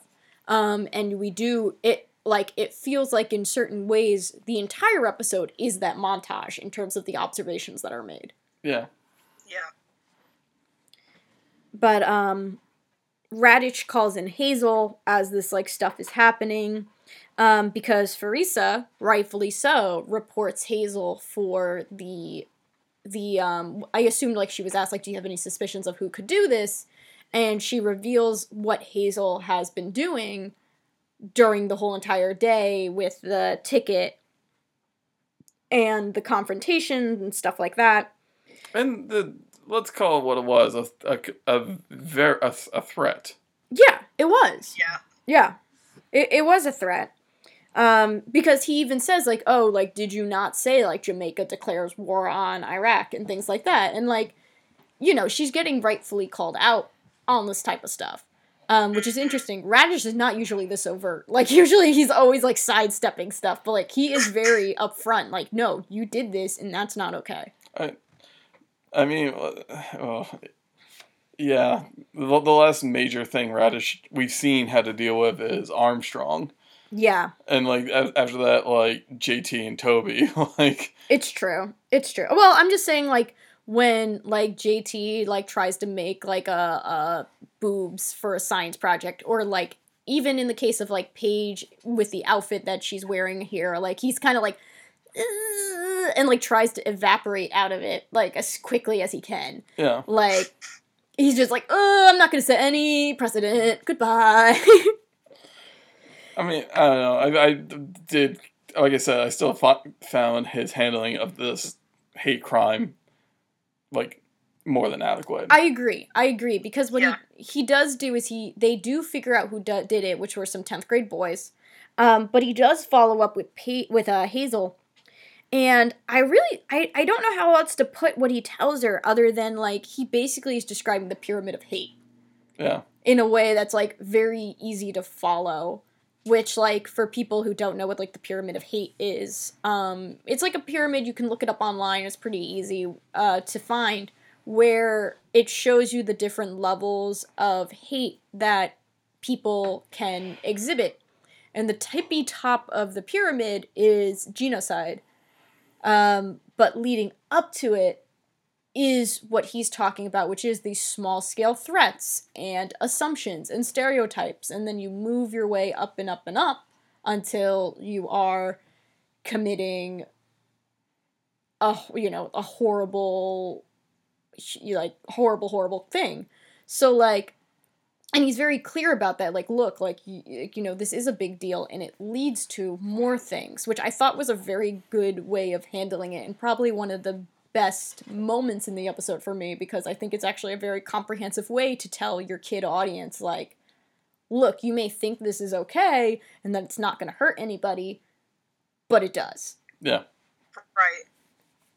It's a very straightforward way of saying, hey, you know, it's basically, you know, describing microaggressions. Yes. Yes. Although these are sort of, like, a little bit elevated microaggressions, I would say. They're not necessarily on the level, but, like, you know, he's basically explaining, hey, even these small things can hurt, which a lot of people even now don't like to admit. Yeah, I agree.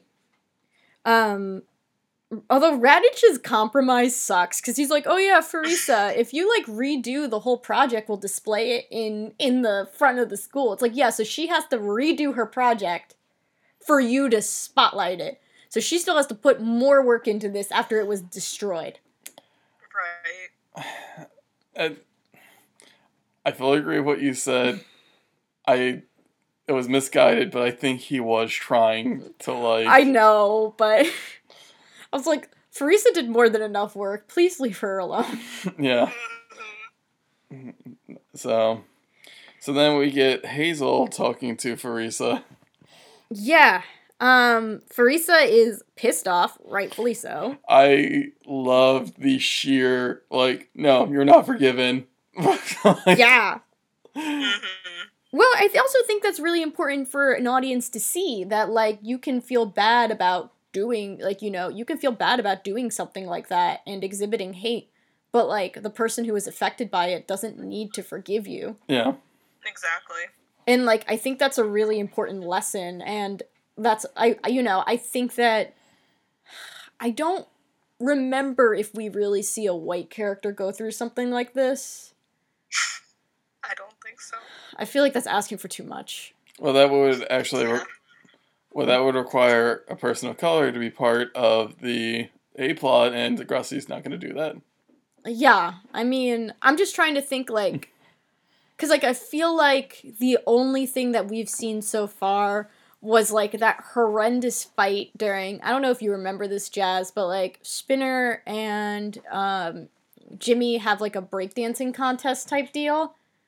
And, like... they fight, and it devolves to Spinner saying that Jimmy is discriminating against him because he doesn't think that he can dance because he's white. Oh, I remember that. Yeah.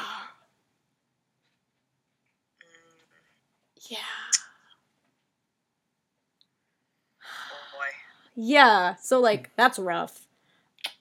And I just don't know. Maybe I'm just not remembering, but I can't recall off the top of my head a time where a white person is called out in this capacity.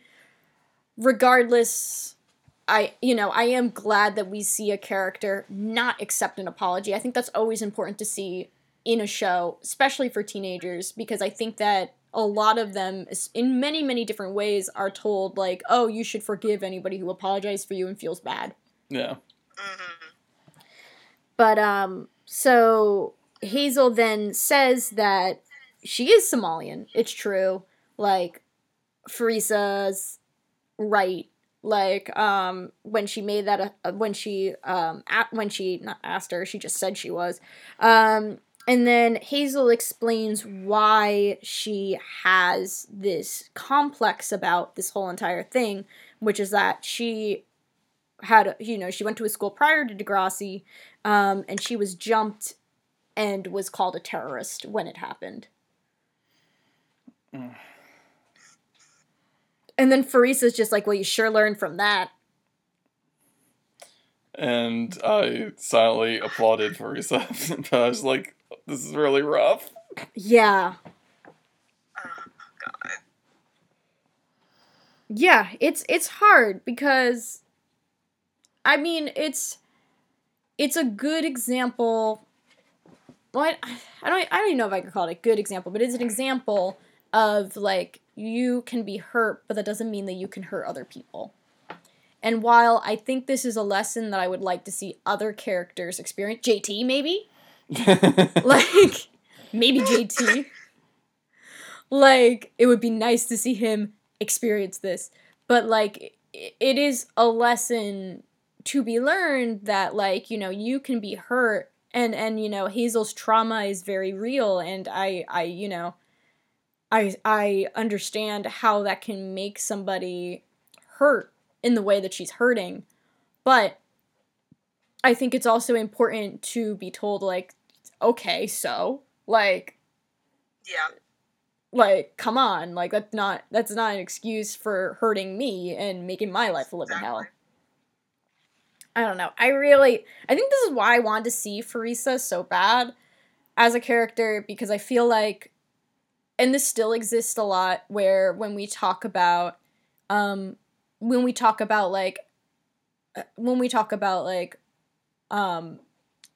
Islam as a religion and everything, the general societal stereotype is like, oh, like, Muslim women are submissive, etc., etc., and she's a very good example of someone, and Hazel is too, like, women who are not submissive, that do have their opinions and do have their viewpoints and are going to share their opinions and viewpoints.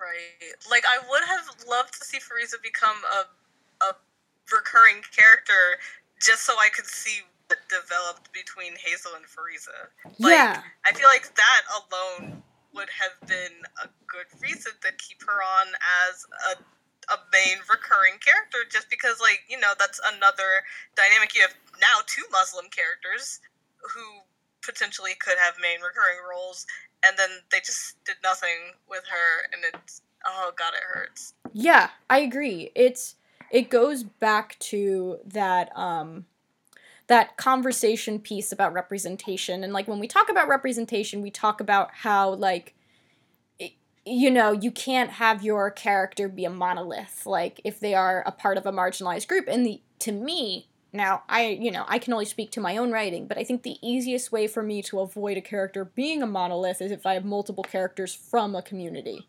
Mm-hmm. So, like, if you're worried about writing a trans character and you're worried that your trans character is going to become a mouthpiece for the trans community, make multiple trans characters. Like... Exactly. I'm working on a manuscript where 2 people are sharing the same body, like 2 souls sharing the same body. One of the souls, is gay, the other one is not. And it's just like, well, why wouldn't she just have a bunch of, like, friends from the LGBTQ community? Right? Like, it makes sense. Like, that's Exactly. that's what representation and, like, and like truly like creating interesting characters, I feel like comes from, where like just the idea of having a character who chooses to keep their hair covered versus not, etc., and just like you have a character who like, I don't know, it's just like I feel like they would have had a very interesting relationship and interesting exchanges throughout the series if they committed to having Farisa around. And it just felt like, I'm sorry, go ahead. Please. I was just thinking, because, like, you know, this is very much so obviously the post 9/11 plot. Like, the fact that they just kind of thought, oh, well, you know, we'll do this once, and then this will be our focus on post 9/11 Islamophobia / Islam. And then, I don't know, do they actually even touch on Hazel's being a Muslim at any other point other than this episode? I don't remember any time that they do. Like... I will put... Yeah. Sorry. Sorry, I was just thinking, because, like, you know, it would be one thing if they actually developed this further. Like, sure, this is a cool introduction to this, but then what are you going to do with it? Yeah. And the fact that they apparently do nothing with it, it just feels really lazy and kind of almost forced. Because, like, how much of this was planned before? And, like, did they suddenly decide that they were going to make Hazel a Muslim? Or was this already plotted out before this episode? Like, how much of this was actually given any concrete thought? It's the Saved by the Bell where Zach is Native American. Oh, jeez, I did not know that was a thing. Oh. What? Jeez, really? Yeah. Oh my god. And I will put down a solid 20, like, you know, against whoever wants to take this bet that this never comes up again. Well, it's like, it also speaks to, like, how the writers don't care about the importance of this representation. Because it's like, well, think of it this way. Think of, like, Craig. Craig being an abuse survivor carries through, right? Paige being a survivor of sexual assault carries through. Marco being gay carries through. Like, a lot of characters, certain things about Ellie carry through. Like, there are elements of certain characters' plots that do come up again. Characters dealing with their traumas, with their identities, etc., etc. And you know, there's time and care that they put into that. And when I think about Degrassi, yes, I think about the big episodes, about the big topics, but I remember characters relapsing, and I remember characters still not having everything figured out and like needing another episode to be more comfortable with their identity and things like that. But like, it just speaks to how little care and sensitivity were actually being put into this, because Hazel as a character and Hazel's religion are not treated with the same degree of respect that Paige's sexual assault is handled. Mm-hmm. Exactly. And it's just, like, one of the main writing things, Donnie, I believe we've talked about this, is this one X-Men comic called Excalibur about a Muslim doctor who finds, like, finds Excalibur, excuse me. And it's written by, I believe, by a dude, and I believe he's not Muslim, but somebody asked him, like, how do you write that? And he's like, easily. You have your character only talk about their religion when a normal person would talk about their religion. And I was just like, I don't think the Degrassi writers ever could come up with something like that. I think they're like, this character exists for this reason, and this reason alone. Now we're moving on. Yeah, but like that's also, but like they wouldn't even have the decency to be like, you know, like Ramadan was happening, so maybe like, you know, just have her be like, I'm fasting. Can you not fucking eat in front of me right now? Like, I have a headache. Leave me alone. Like, which honestly, I feel like would have been, I hesitate to be like entertaining because that's such like a deeply important part of the religion, but like, at least give me something to go off of, because I feel like it, like, you know, anybody who has friends who observe Ramadan, like, or practices Ramadan themselves, like, there's a very specific emotional state that you're in during that time period, during that month, and I think it would be something that would be, from, like, a writing perspective, something to write about and talk about, but, like, that also speaks to, like, how little they care, once again, like, I don't know, like, if I asked the writers after writing this episode, like, oh, so, like, you know, what are some of, like, the traditions? Like, they would just be like, oh, the women sometimes cover their heads, and, like, I feel like that's all I would get if I talked to the writers after this point. Did they actually use the term hijab in this episode? I don't think so. I think they use veil. Because this goes, so the last piece of this episode is Hazel doing a new presentation. And this is where Hazel reveals a lot of her backstory, which, once again, I actually found interesting. I didn't like how it was presented because it was all just super overt, but also at the same time, they don't freaking talk about it afterwards anyway. She escaped, like, a civil war in Somalia. Her mom escaped a civil war. Her father fought in the Civil War. Yeah, like... And we never get any of it. Like, no!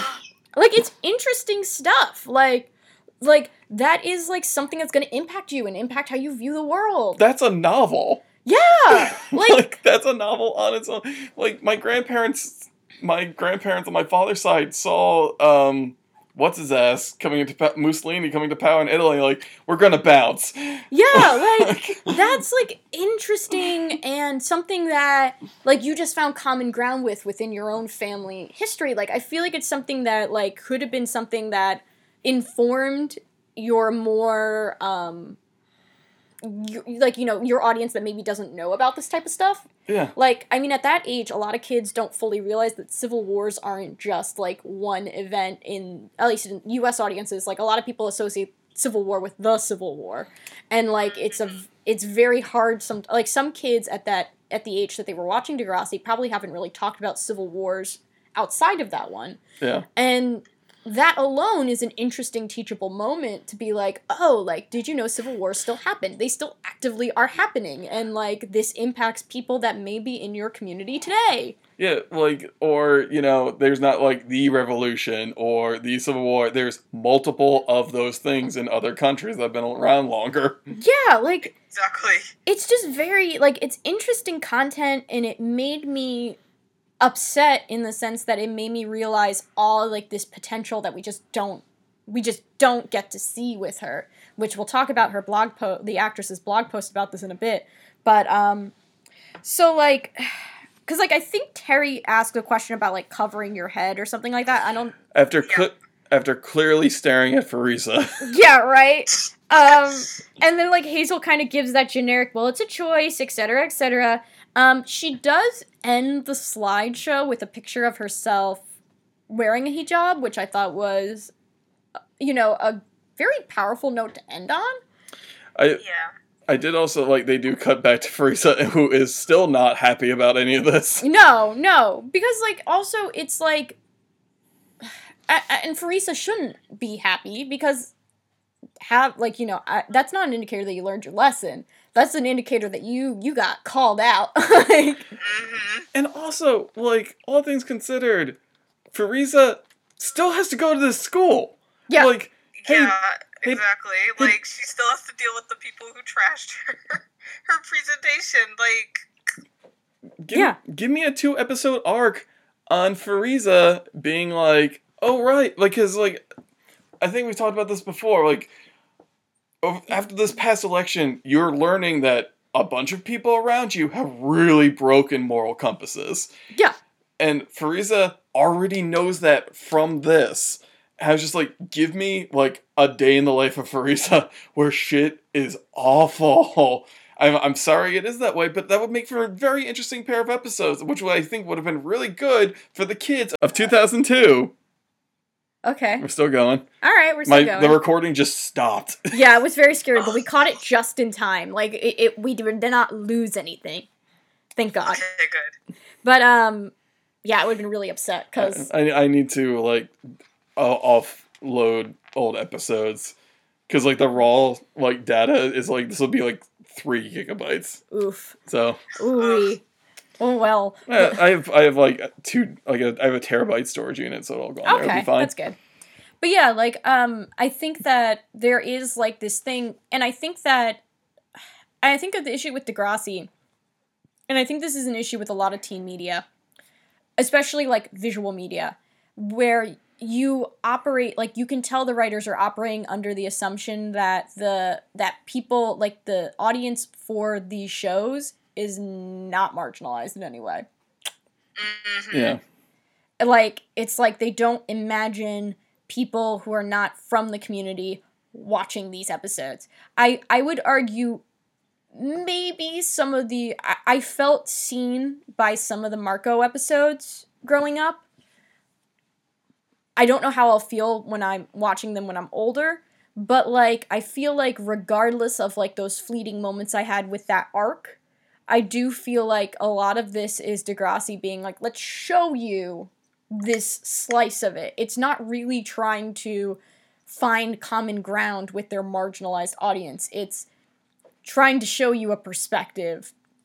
And I understand that has a time and place. Like, I do think that, yes, you do want to teach kids who don't come from certain backgrounds or have certain experiences what it's like, but they don't try and do anything authentically, and because of it you get episodes like this, and you lose potential with characters like Farisa, because probably to the writers they don't see why their audience would like Farisa.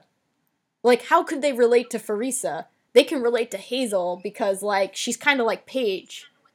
Like, you know, she's assimilated. But, like, Farisa is too foreign for this audience to possibly like her.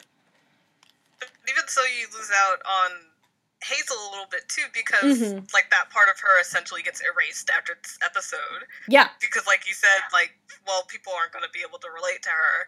And so, like, at that point, it's like, almost why would you bother if you're not actually going to follow with this? I agree. It does hit that moment where it's like, okay, so what? Okay, so you spent 22 minutes, like, you know, trying to bring up this issue. Okay, fine, we know it's bad. Maybe some people watching it realize that type of stuff is bad. But, like, it's always gonna... This type of stuff always falls flat to me because it just shows insincerity and a lack of investment in actually trying to right these wrongs, and also in terms of, like, really trying to create media that, you know, maybe not every single teen, like, is going to be able to relate to every, like, you know, Degrassi, but at least make something out of this that a couple more kids would be able to relate to that maybe they didn't always find in media that was targeted toward them.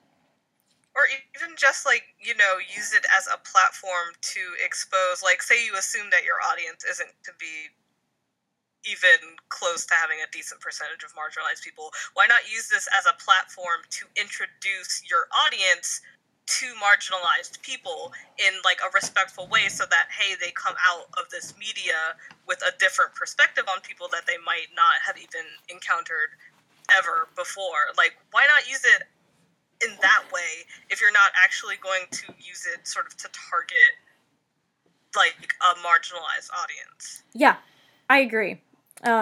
It's upsetting. It's very upsetting, and I don't want to say discouraging, because I feel like that would imply, like, it doesn't light a fire under my ass as, like, a creator myself. Mm-hmm. But it is upsetting because it does make me think of how many... You know, and I feel like this is also the double-edged sword when we talk about representation. Like, when we do create or find creations of good representation, you know, it's very exciting and you know, this wonderful event, but it does make you, well, it makes me personally reflect on, like, how many years it took to get to this point. And how many kids had to, you know, be hurt by this episode because of what they had to experience, or the excitement of maybe Farisa becoming something, or Hazel's identity being talked about more. Yeah. And then nothing happened. Right. Which I feel like is a pretty good transition point to the blog post that I encouraged everyone to check out. Yeah. So, the actress that played Hazel does a lot of content creation at this point. I was looking into it. She has a web series called Black Actress. She has a couple other things that she has some, like, production credits on, writing credits on, things like that. Some other acting gigs as well. And she writes at length about her life and her experiences and things like that. And I think in 2013, I think it was, she actually wrote a blog post reflecting on her time on Degrassi. So for a little bit of context, she reveals it in the article. We'll provide a link in the description so you can read it yourself. Degrassi is her longest gig, which for any actor is very impressive. It's like 6 seasons, I think she said, she was on Degrassi, which is huge. Like, that's a very long time to be on a TV show. And the very upsetting thing about her time on Degrassi was this episode that we saw today was, like, her only major plot. So any time that Hazel is in here from here on out, and even before, it's because she's the friend of Paige or the girlfriend of insert character here, etc., etc., etc. Which she brought up toward the end of the essay, toward the end of the blog post, how a lot of people didn't really like Hazel and didn't really feel like she did anything. I mean, like, It sucks because they're kind of right, because she doesn't do anything, but that's not, like, a fault of the character. It's literally the fault of the writers not doing anything with her. Yeah. And so, yeah.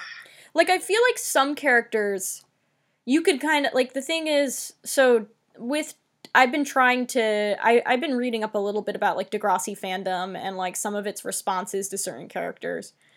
And it's like, I feel like sometimes you get instances like Liberty where you have a character who has a decent amount of screen time, gets some A plots and B plots, but the fandom is overwhelmingly negative toward her because fandom is racist, period. And without hesitation will entirely, like, hate and separate themselves from characters who aren't white, especially, like, black women. So, not surprising, Liberty comes onto the scene, fandom has very negative things toward her. Well, it's also depending on, like, how the character is written, because, like, Manny and Emma are written to be, like Manny's a hopeless romantic, Emma is an activist, and, like, they're not written as, I would say, as bossy as Liberty is. Like, they also aren't written as, like, condescending to the writer's favorite character. Like, because, you know, it does also, like, because it's just, like, in most media, especially TV, like, as long as, from what I've seen, like, as long as, like, women are minding their place and being polite, they're fine. But, like, because this, like, the hate towards Liberty reminds me a lot of the hate towards Skylar from Breaking Bad. Where Anna Gunn wrote also a very great essay about people hating her character. And, like, you know, if you're a sensible person who doesn't also, you know, hate women, you're like, oh no, she has a very good point. Like, you know, this man's a monster. But it's just like, as long as the women are moving out of the way to let the boys be boys, I feel like most fandoms are fine with it. To an extent, because I do feel like Jazz and I have battle scars. There was definitely a racialized aspect towards fandom's reaction towards Liberty. Because I can't 100% say with certainty, but if Liberty were white, there would be less outward hatred towards her. Well, I mean, also... same probably goes with Hazel, honestly. I mean, another way to look at it is that they have... Sorry, I was, like, trying to grab my laptop for a second, and then I just ended up running back. The thing about them is they do have a white counterpart that is very easy to look at how fandom perceives them, because Liberty and Emma are very similar. The series acknowledges that Liberty and Emma are similar, but Emma gets to be seen as positive, and then with Hazel, you do have a direct white counterpart. It's Paige. So Yep. These two characters, Emma and Paige, are beloved in fandom. They are the ones that people invest in their ships with. Like, those two are in two powerhouse ships, one of which I will not spoil to you, Frank. But they are loved, and people made content for them, still make content for them.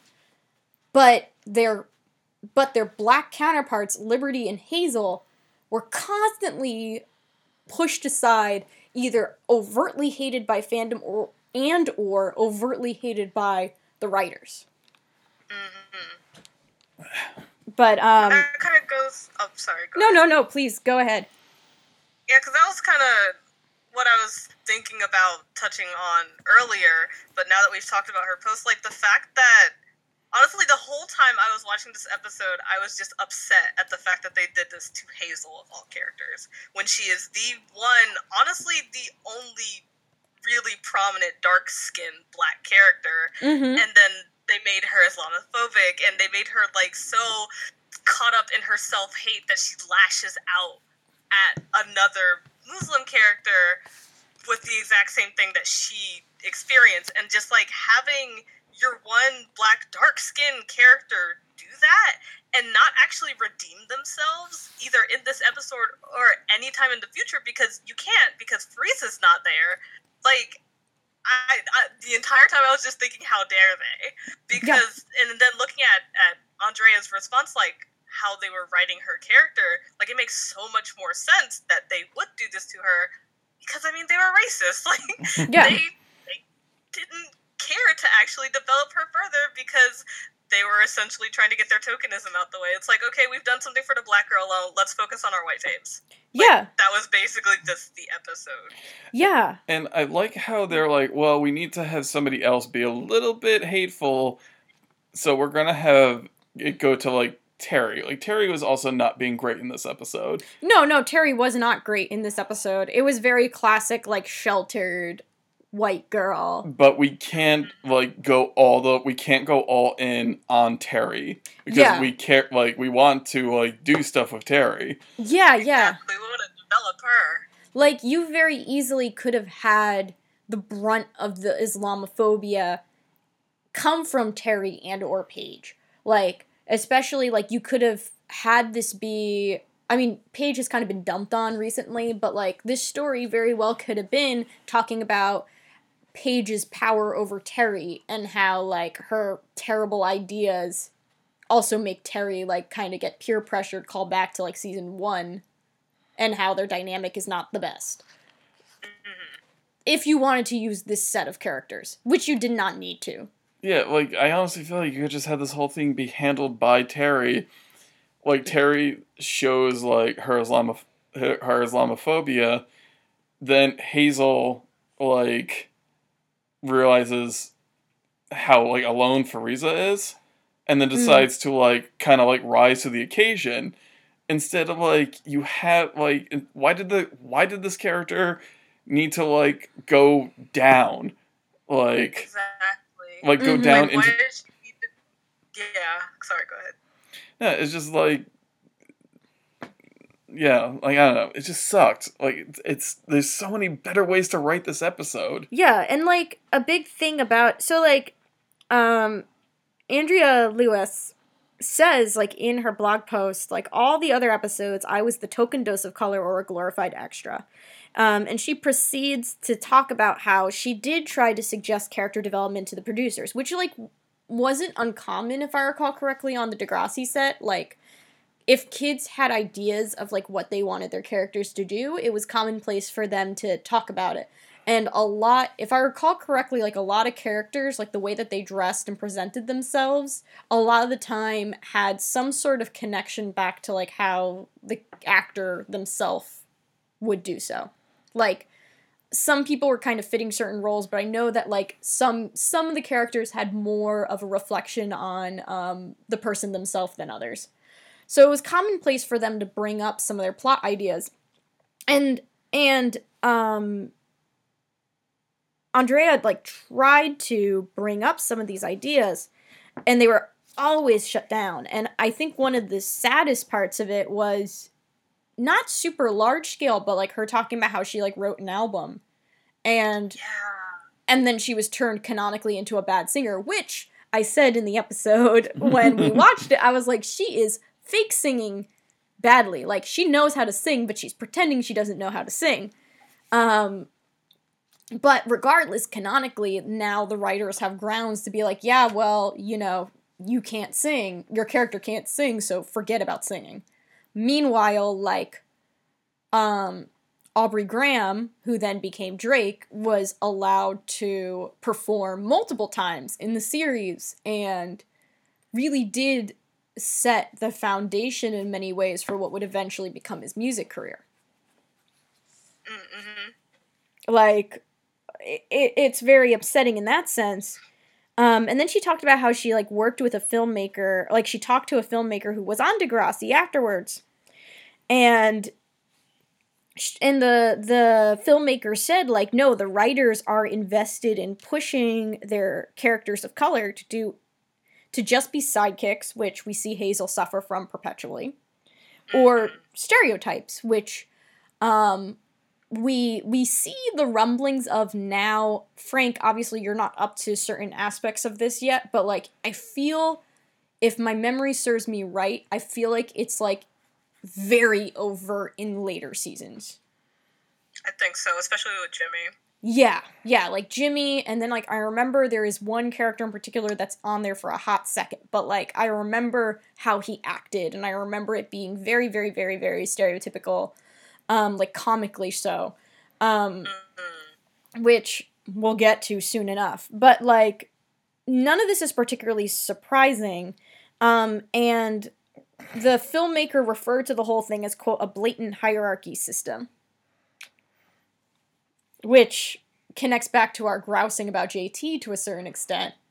It's obvious that his character, whether, you know, regardless of whether we think this is even compelling TV, was most likely at the top of that hierarchy.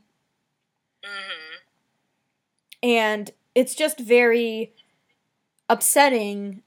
It's like, okay, yeah, it's upsetting for any actor to go through this, but there's something especially fucked up about being a kid and going through this. Yeah, it's like, I mean, it's just, I don't know, like, reading Andrea's, like, am I mispronouncing her name? I should have checked a video where she pronounces her name. I should have done that before. I feel like yeah. It just, like, I don't know, like, yeah, sorry, I'm, like, getting tired, I can't think anymore. Well, it's just... No, it's fine. This is also an exhausting topic. Yeah, it's just a very upsetting thing, and I feel like people who are marginalized, especially in the context of race, like, you know, when you go through it, you're usually exposed to it very young, and you're pretty aware of it, but once again, like, I can't help but think about how traumatic that must be to watch your character flounder and to watch you always be a sidekick or a love interest and like never get the chance to really show your talent as an actor, to never be able to have that heavy emotional scene and to always be seen as a joke. Like, right. It's just like, she was, she exposed this. She was very honest. She also then turned it around and said, like, you know, I am still thankful for my time, and I can't be mad at her for saying that, not even to cover her ass, but also, like, at the end of the day, that was 6 seasons of work. Like, it wasn't the greatest representation, but it was work, and I feel like when you are a person who does want to be in film and you do want to be able to do, like, that's a very real struggle that I think any creative person deals with that's marginalized. Like, you know, how much of it, like, how much do you compromise yourself so that you can get paid and so that you can be out there, because at least you're out there. Yeah. It just hurts, like, especially, like, compared to, even though, like she was saying, you know, all of the other characters of color, especially some of the black characters like Jimmy and Liberty, don't necessarily get exact justice done to their characters. Their characters still got a lot of screen time. They got a decent amount of A-plots.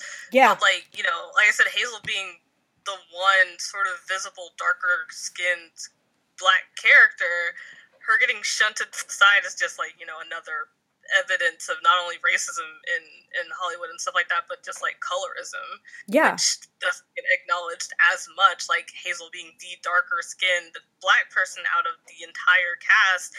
And then, on top of that, getting this episode, getting shunted to the side, being the token friend, it's that much more apparent, like, how traumatizing this must have been. Yeah. And, like, sorry, go on. No, I was just thinking, because, like, especially, because I don't know even how cognizant she might have been of it and the reasons why it was happening as when she was younger, because, like, speaking to my own experiences as a black person, I certainly didn't necessarily put down all of my experiences as, oh, well, it's because I'm black, unless someone told me so. And so just sort of, I could possibly imagine, I can't exactly put words in her mouth, but if I were in that situation, I wouldn't necessarily be thinking, oh, hey, these show writers aren't necessarily doing this because I'm black. It's because there's something not here with me. Like, my talent's not up, or I'm not XYZ or what they want me to be. And so that must have been just as damaging. Yeah, I agree. And that's what I worry about within this age group. Like, it's so easy. Like, no option is good in this instance, where no matter what, whether she was cognizant of it or not, it hurt. It hurt her, and it sounds like there was nobody on the writing or production side of it that was going to support her. Yeah.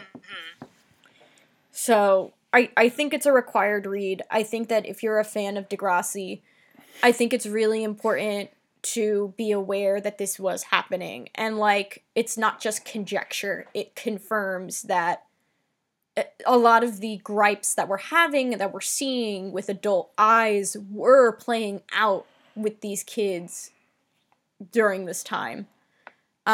So, you know, are there still great episodes? Yes. Are there still successes in this show? Yes.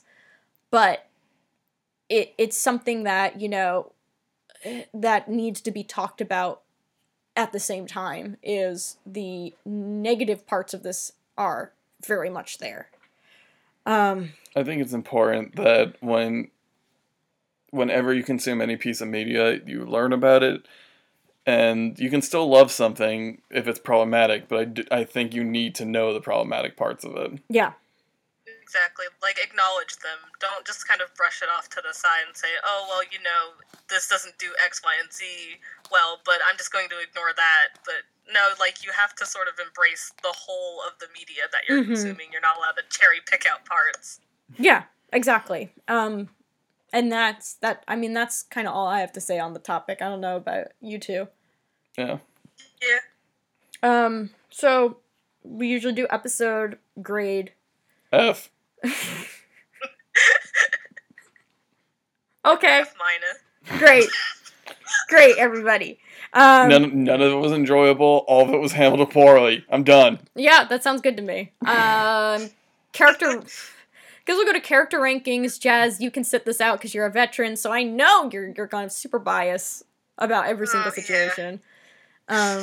So, Frank, if you want to give any highlights. Gentleman at the Jamaica restaurant. I'm gonna make a new one-off, like, lounge for all the good one-off characters. Good. Frieza gets to go in there, along with Attila, and now he gets to join them. And Great. They get to party. Great. I don't know what those two grown men are gonna find common ground with a teenager, but they'll make it work. They're going to talk to her gently and be interested in her. Yeah. Which is something the writers of Degrassi were not. Yeah. Okay. Paige, you're going up for calling out Hazel on her Islamophobia. And also just for being like, yeah, whatever, I wear what I want. Yeah. Sean, continue staying at the bottom. Goodbye. JT, yet another trapdoor is opened up to drop you farther. You fucking weirdo. It feels like eons ago since we've talked about that. Let's see. Toby, also descending. Just knock it off with the homophobia. I'm really not looking forward to those Marco episodes. Craig and Ellie, you remain untouched by this horrid episode. Ashley, you're rising up for defending people. Jimmy, also rising up. Spinner, you're staying the same. I liked you a lot in this episode, but I can't condone everything you were saying. So, Terry, you're going down for you. Also, your Islamophobia. Snake, you're going way down for those weird fucking comments. A whole lot of losers this week. Radish, you're rising up a little bit for your decent response to the hate crime and calling it what it was. Jimmy, You said Jimmy. I did? Yeah, you're good. Oh, wait, did I say Hazel? No, I don't think you said Hazel after all this. Hazel, Paige has let go of your hand and you are plummeting back to Earth. Because it's just like, come on. Not that far, because I still appreciate what you did in Shout, but it's just like, come the fuck on. That was so harsh. I think that's it. Okay. That's it for the episode. I'm so tired. I know. We're almost done, I promise. Oh, Emma and Manny, you both are actually going down slightly for praising JT. Fair. So let's try They can afford the loss. So, like, let's Oh, no, wait, sorry. Oh, Liberty. sorry. Liberty is rising up for just being, like, just blackmailing the shit out of JT. Can I do recommendations now? Yes, I'm sorry. Okay. So I'm going to try and be easy breezy with this. So a recommendation that I'm going to give is The Hate U Give by Angie Thomas.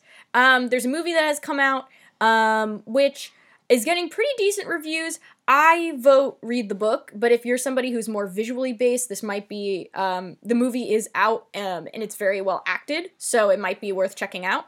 The reason why I want to recommend this is because it is a Black author writing about Black characters, which is always really, what this episode didn't have in terms of how it was approached. But also it speaks a lot to the main character, and her experience having to code switch and having to present herself and behave in different ways depending on the circles that she keeps, whether it's in her private school or in her own community. So, if that's an aspect of that, really would have been an interesting aspect to Hazel's character, if that's something that you want to see more of from a character, it is it's a huge YA book right now. The movie has come out, and also the author is coming out with another book very shortly. So, definitely check it out if you haven't yet. Like I said, The Hate U Give by Angie Thomas, and also follow her on Twitter because she has a very good Twitter account. That the actress sorry, I'm so sorry. Hazel's actress follows her, I think. I don't know if they're mutuals, but one of them definitely follows the other. Cool. All right, and so my recommendation is Satoko and Nada. It's a manga that just got its English translation. I think it dropped on the 9th of this month. 9th of October, that is. And it's about a Japanese woman and a Muslim woman from Saudi Arabia who are sharing a room together at an American college. So they're both out of their element, and then they're both learning about each other's cultures while they're sort of navigating this other space where they are both others. And it's this really cute slice of life. It's not really serious. It's actually a comedy. It's just sort of a series of almost sort of like 4-panel individual episodes. And it's just them learning about each other. Satoko sort of trying to figure out everything about Nada, and Nada just being her fabulous self. It's really great because they take sort of like what they did with Frieza in this episode. They take kind of your stereotypical idea of a Muslim woman as being soft and demure and soft-spoken, and Nada is a party girl and loves to let her hair down and it's just really cute watching their relationship develop. The first volume, like I said, is just out, and then I think the rest of them are coming in the next couple of months. Don't quote me on that. But yeah, go pick it out because it's really good. I definitely have to check that out. That sounds really, really... Yeah, that sounds cool. Yeah. It's very sweet. I'm going with... I actually have a few. I'm going with Brooklyn Nine-Nine. If you want a show featuring representation and characters who actually get plot lines. Love that show. Everybody on it does amazing work. Also, once again, Persona 4 Golden, to cover my recommendation for the B plot, where a much more lovable character named Kanji Tatsumi... Kanji! You know what I'm talking about, Jess. My son!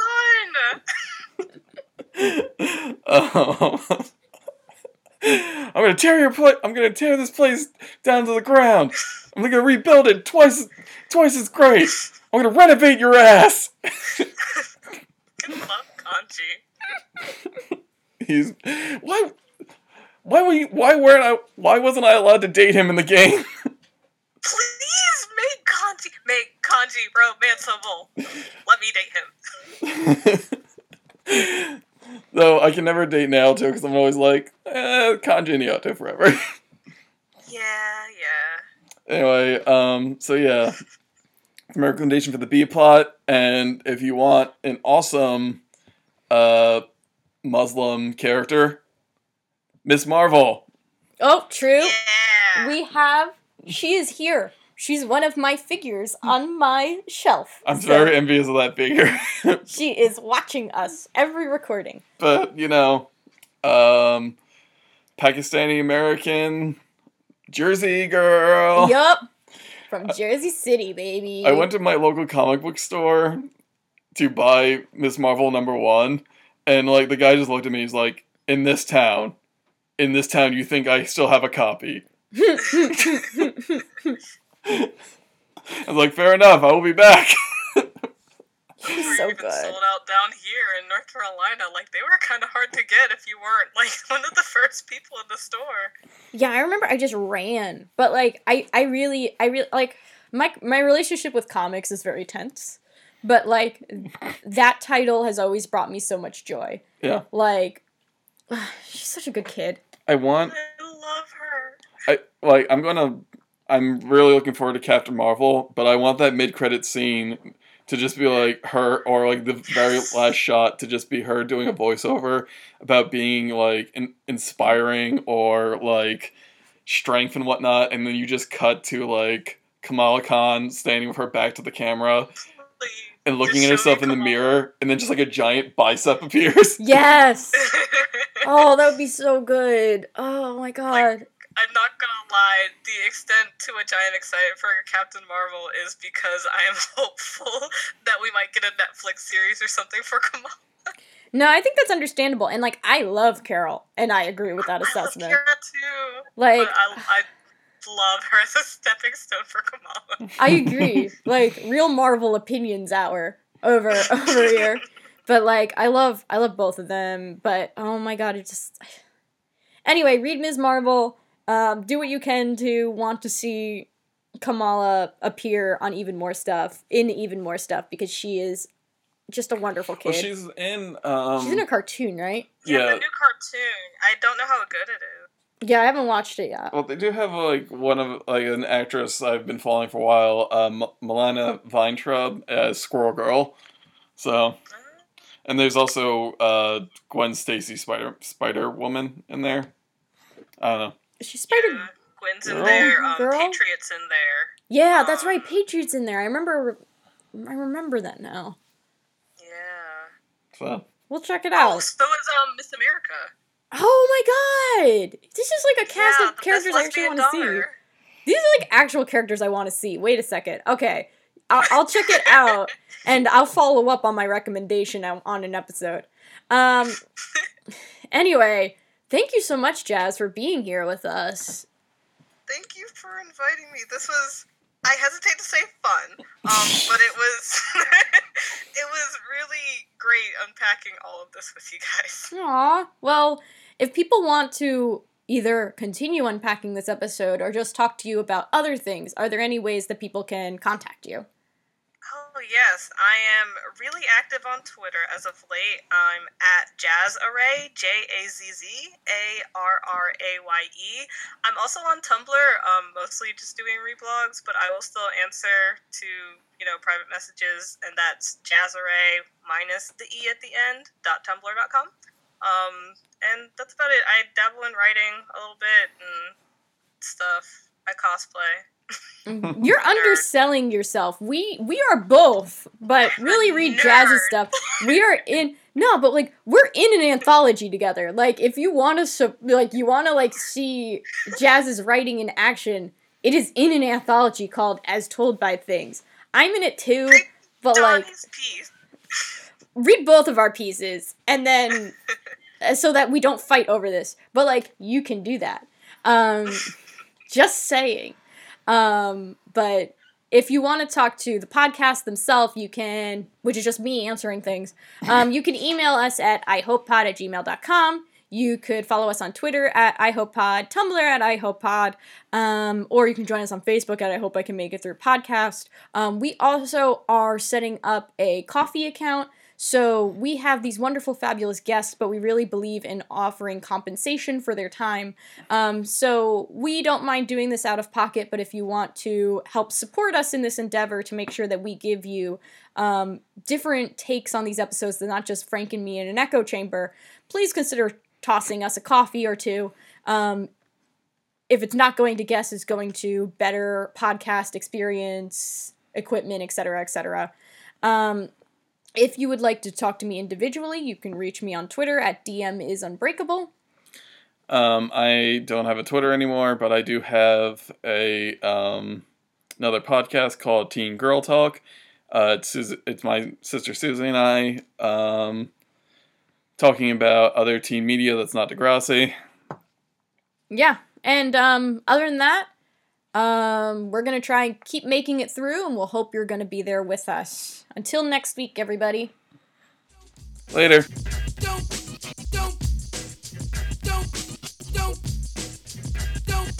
here's what I want you all to do for me. Bang! Caught you looking for the same thing. It's a new thing. Check out this I bring. The roll below the level, cause I'm living low next to the base. Come on! Turn up the radio. They're claiming I'm a criminal. But now I wonder how. Some people never know. The enemy could be the Frank Guardian. I'm not a hooligan. I rock the party and clear all the madness. I'm not a racist. Preach to teach the all. Cause some they never had this. Number one, never wanna run about the gun. I wasn't licensed to have one. The minute they see me, fear me. I'm the epitome, a public enemy. Used, abused without clues. I refuse to blow a fuse. They even had it on the news. Don't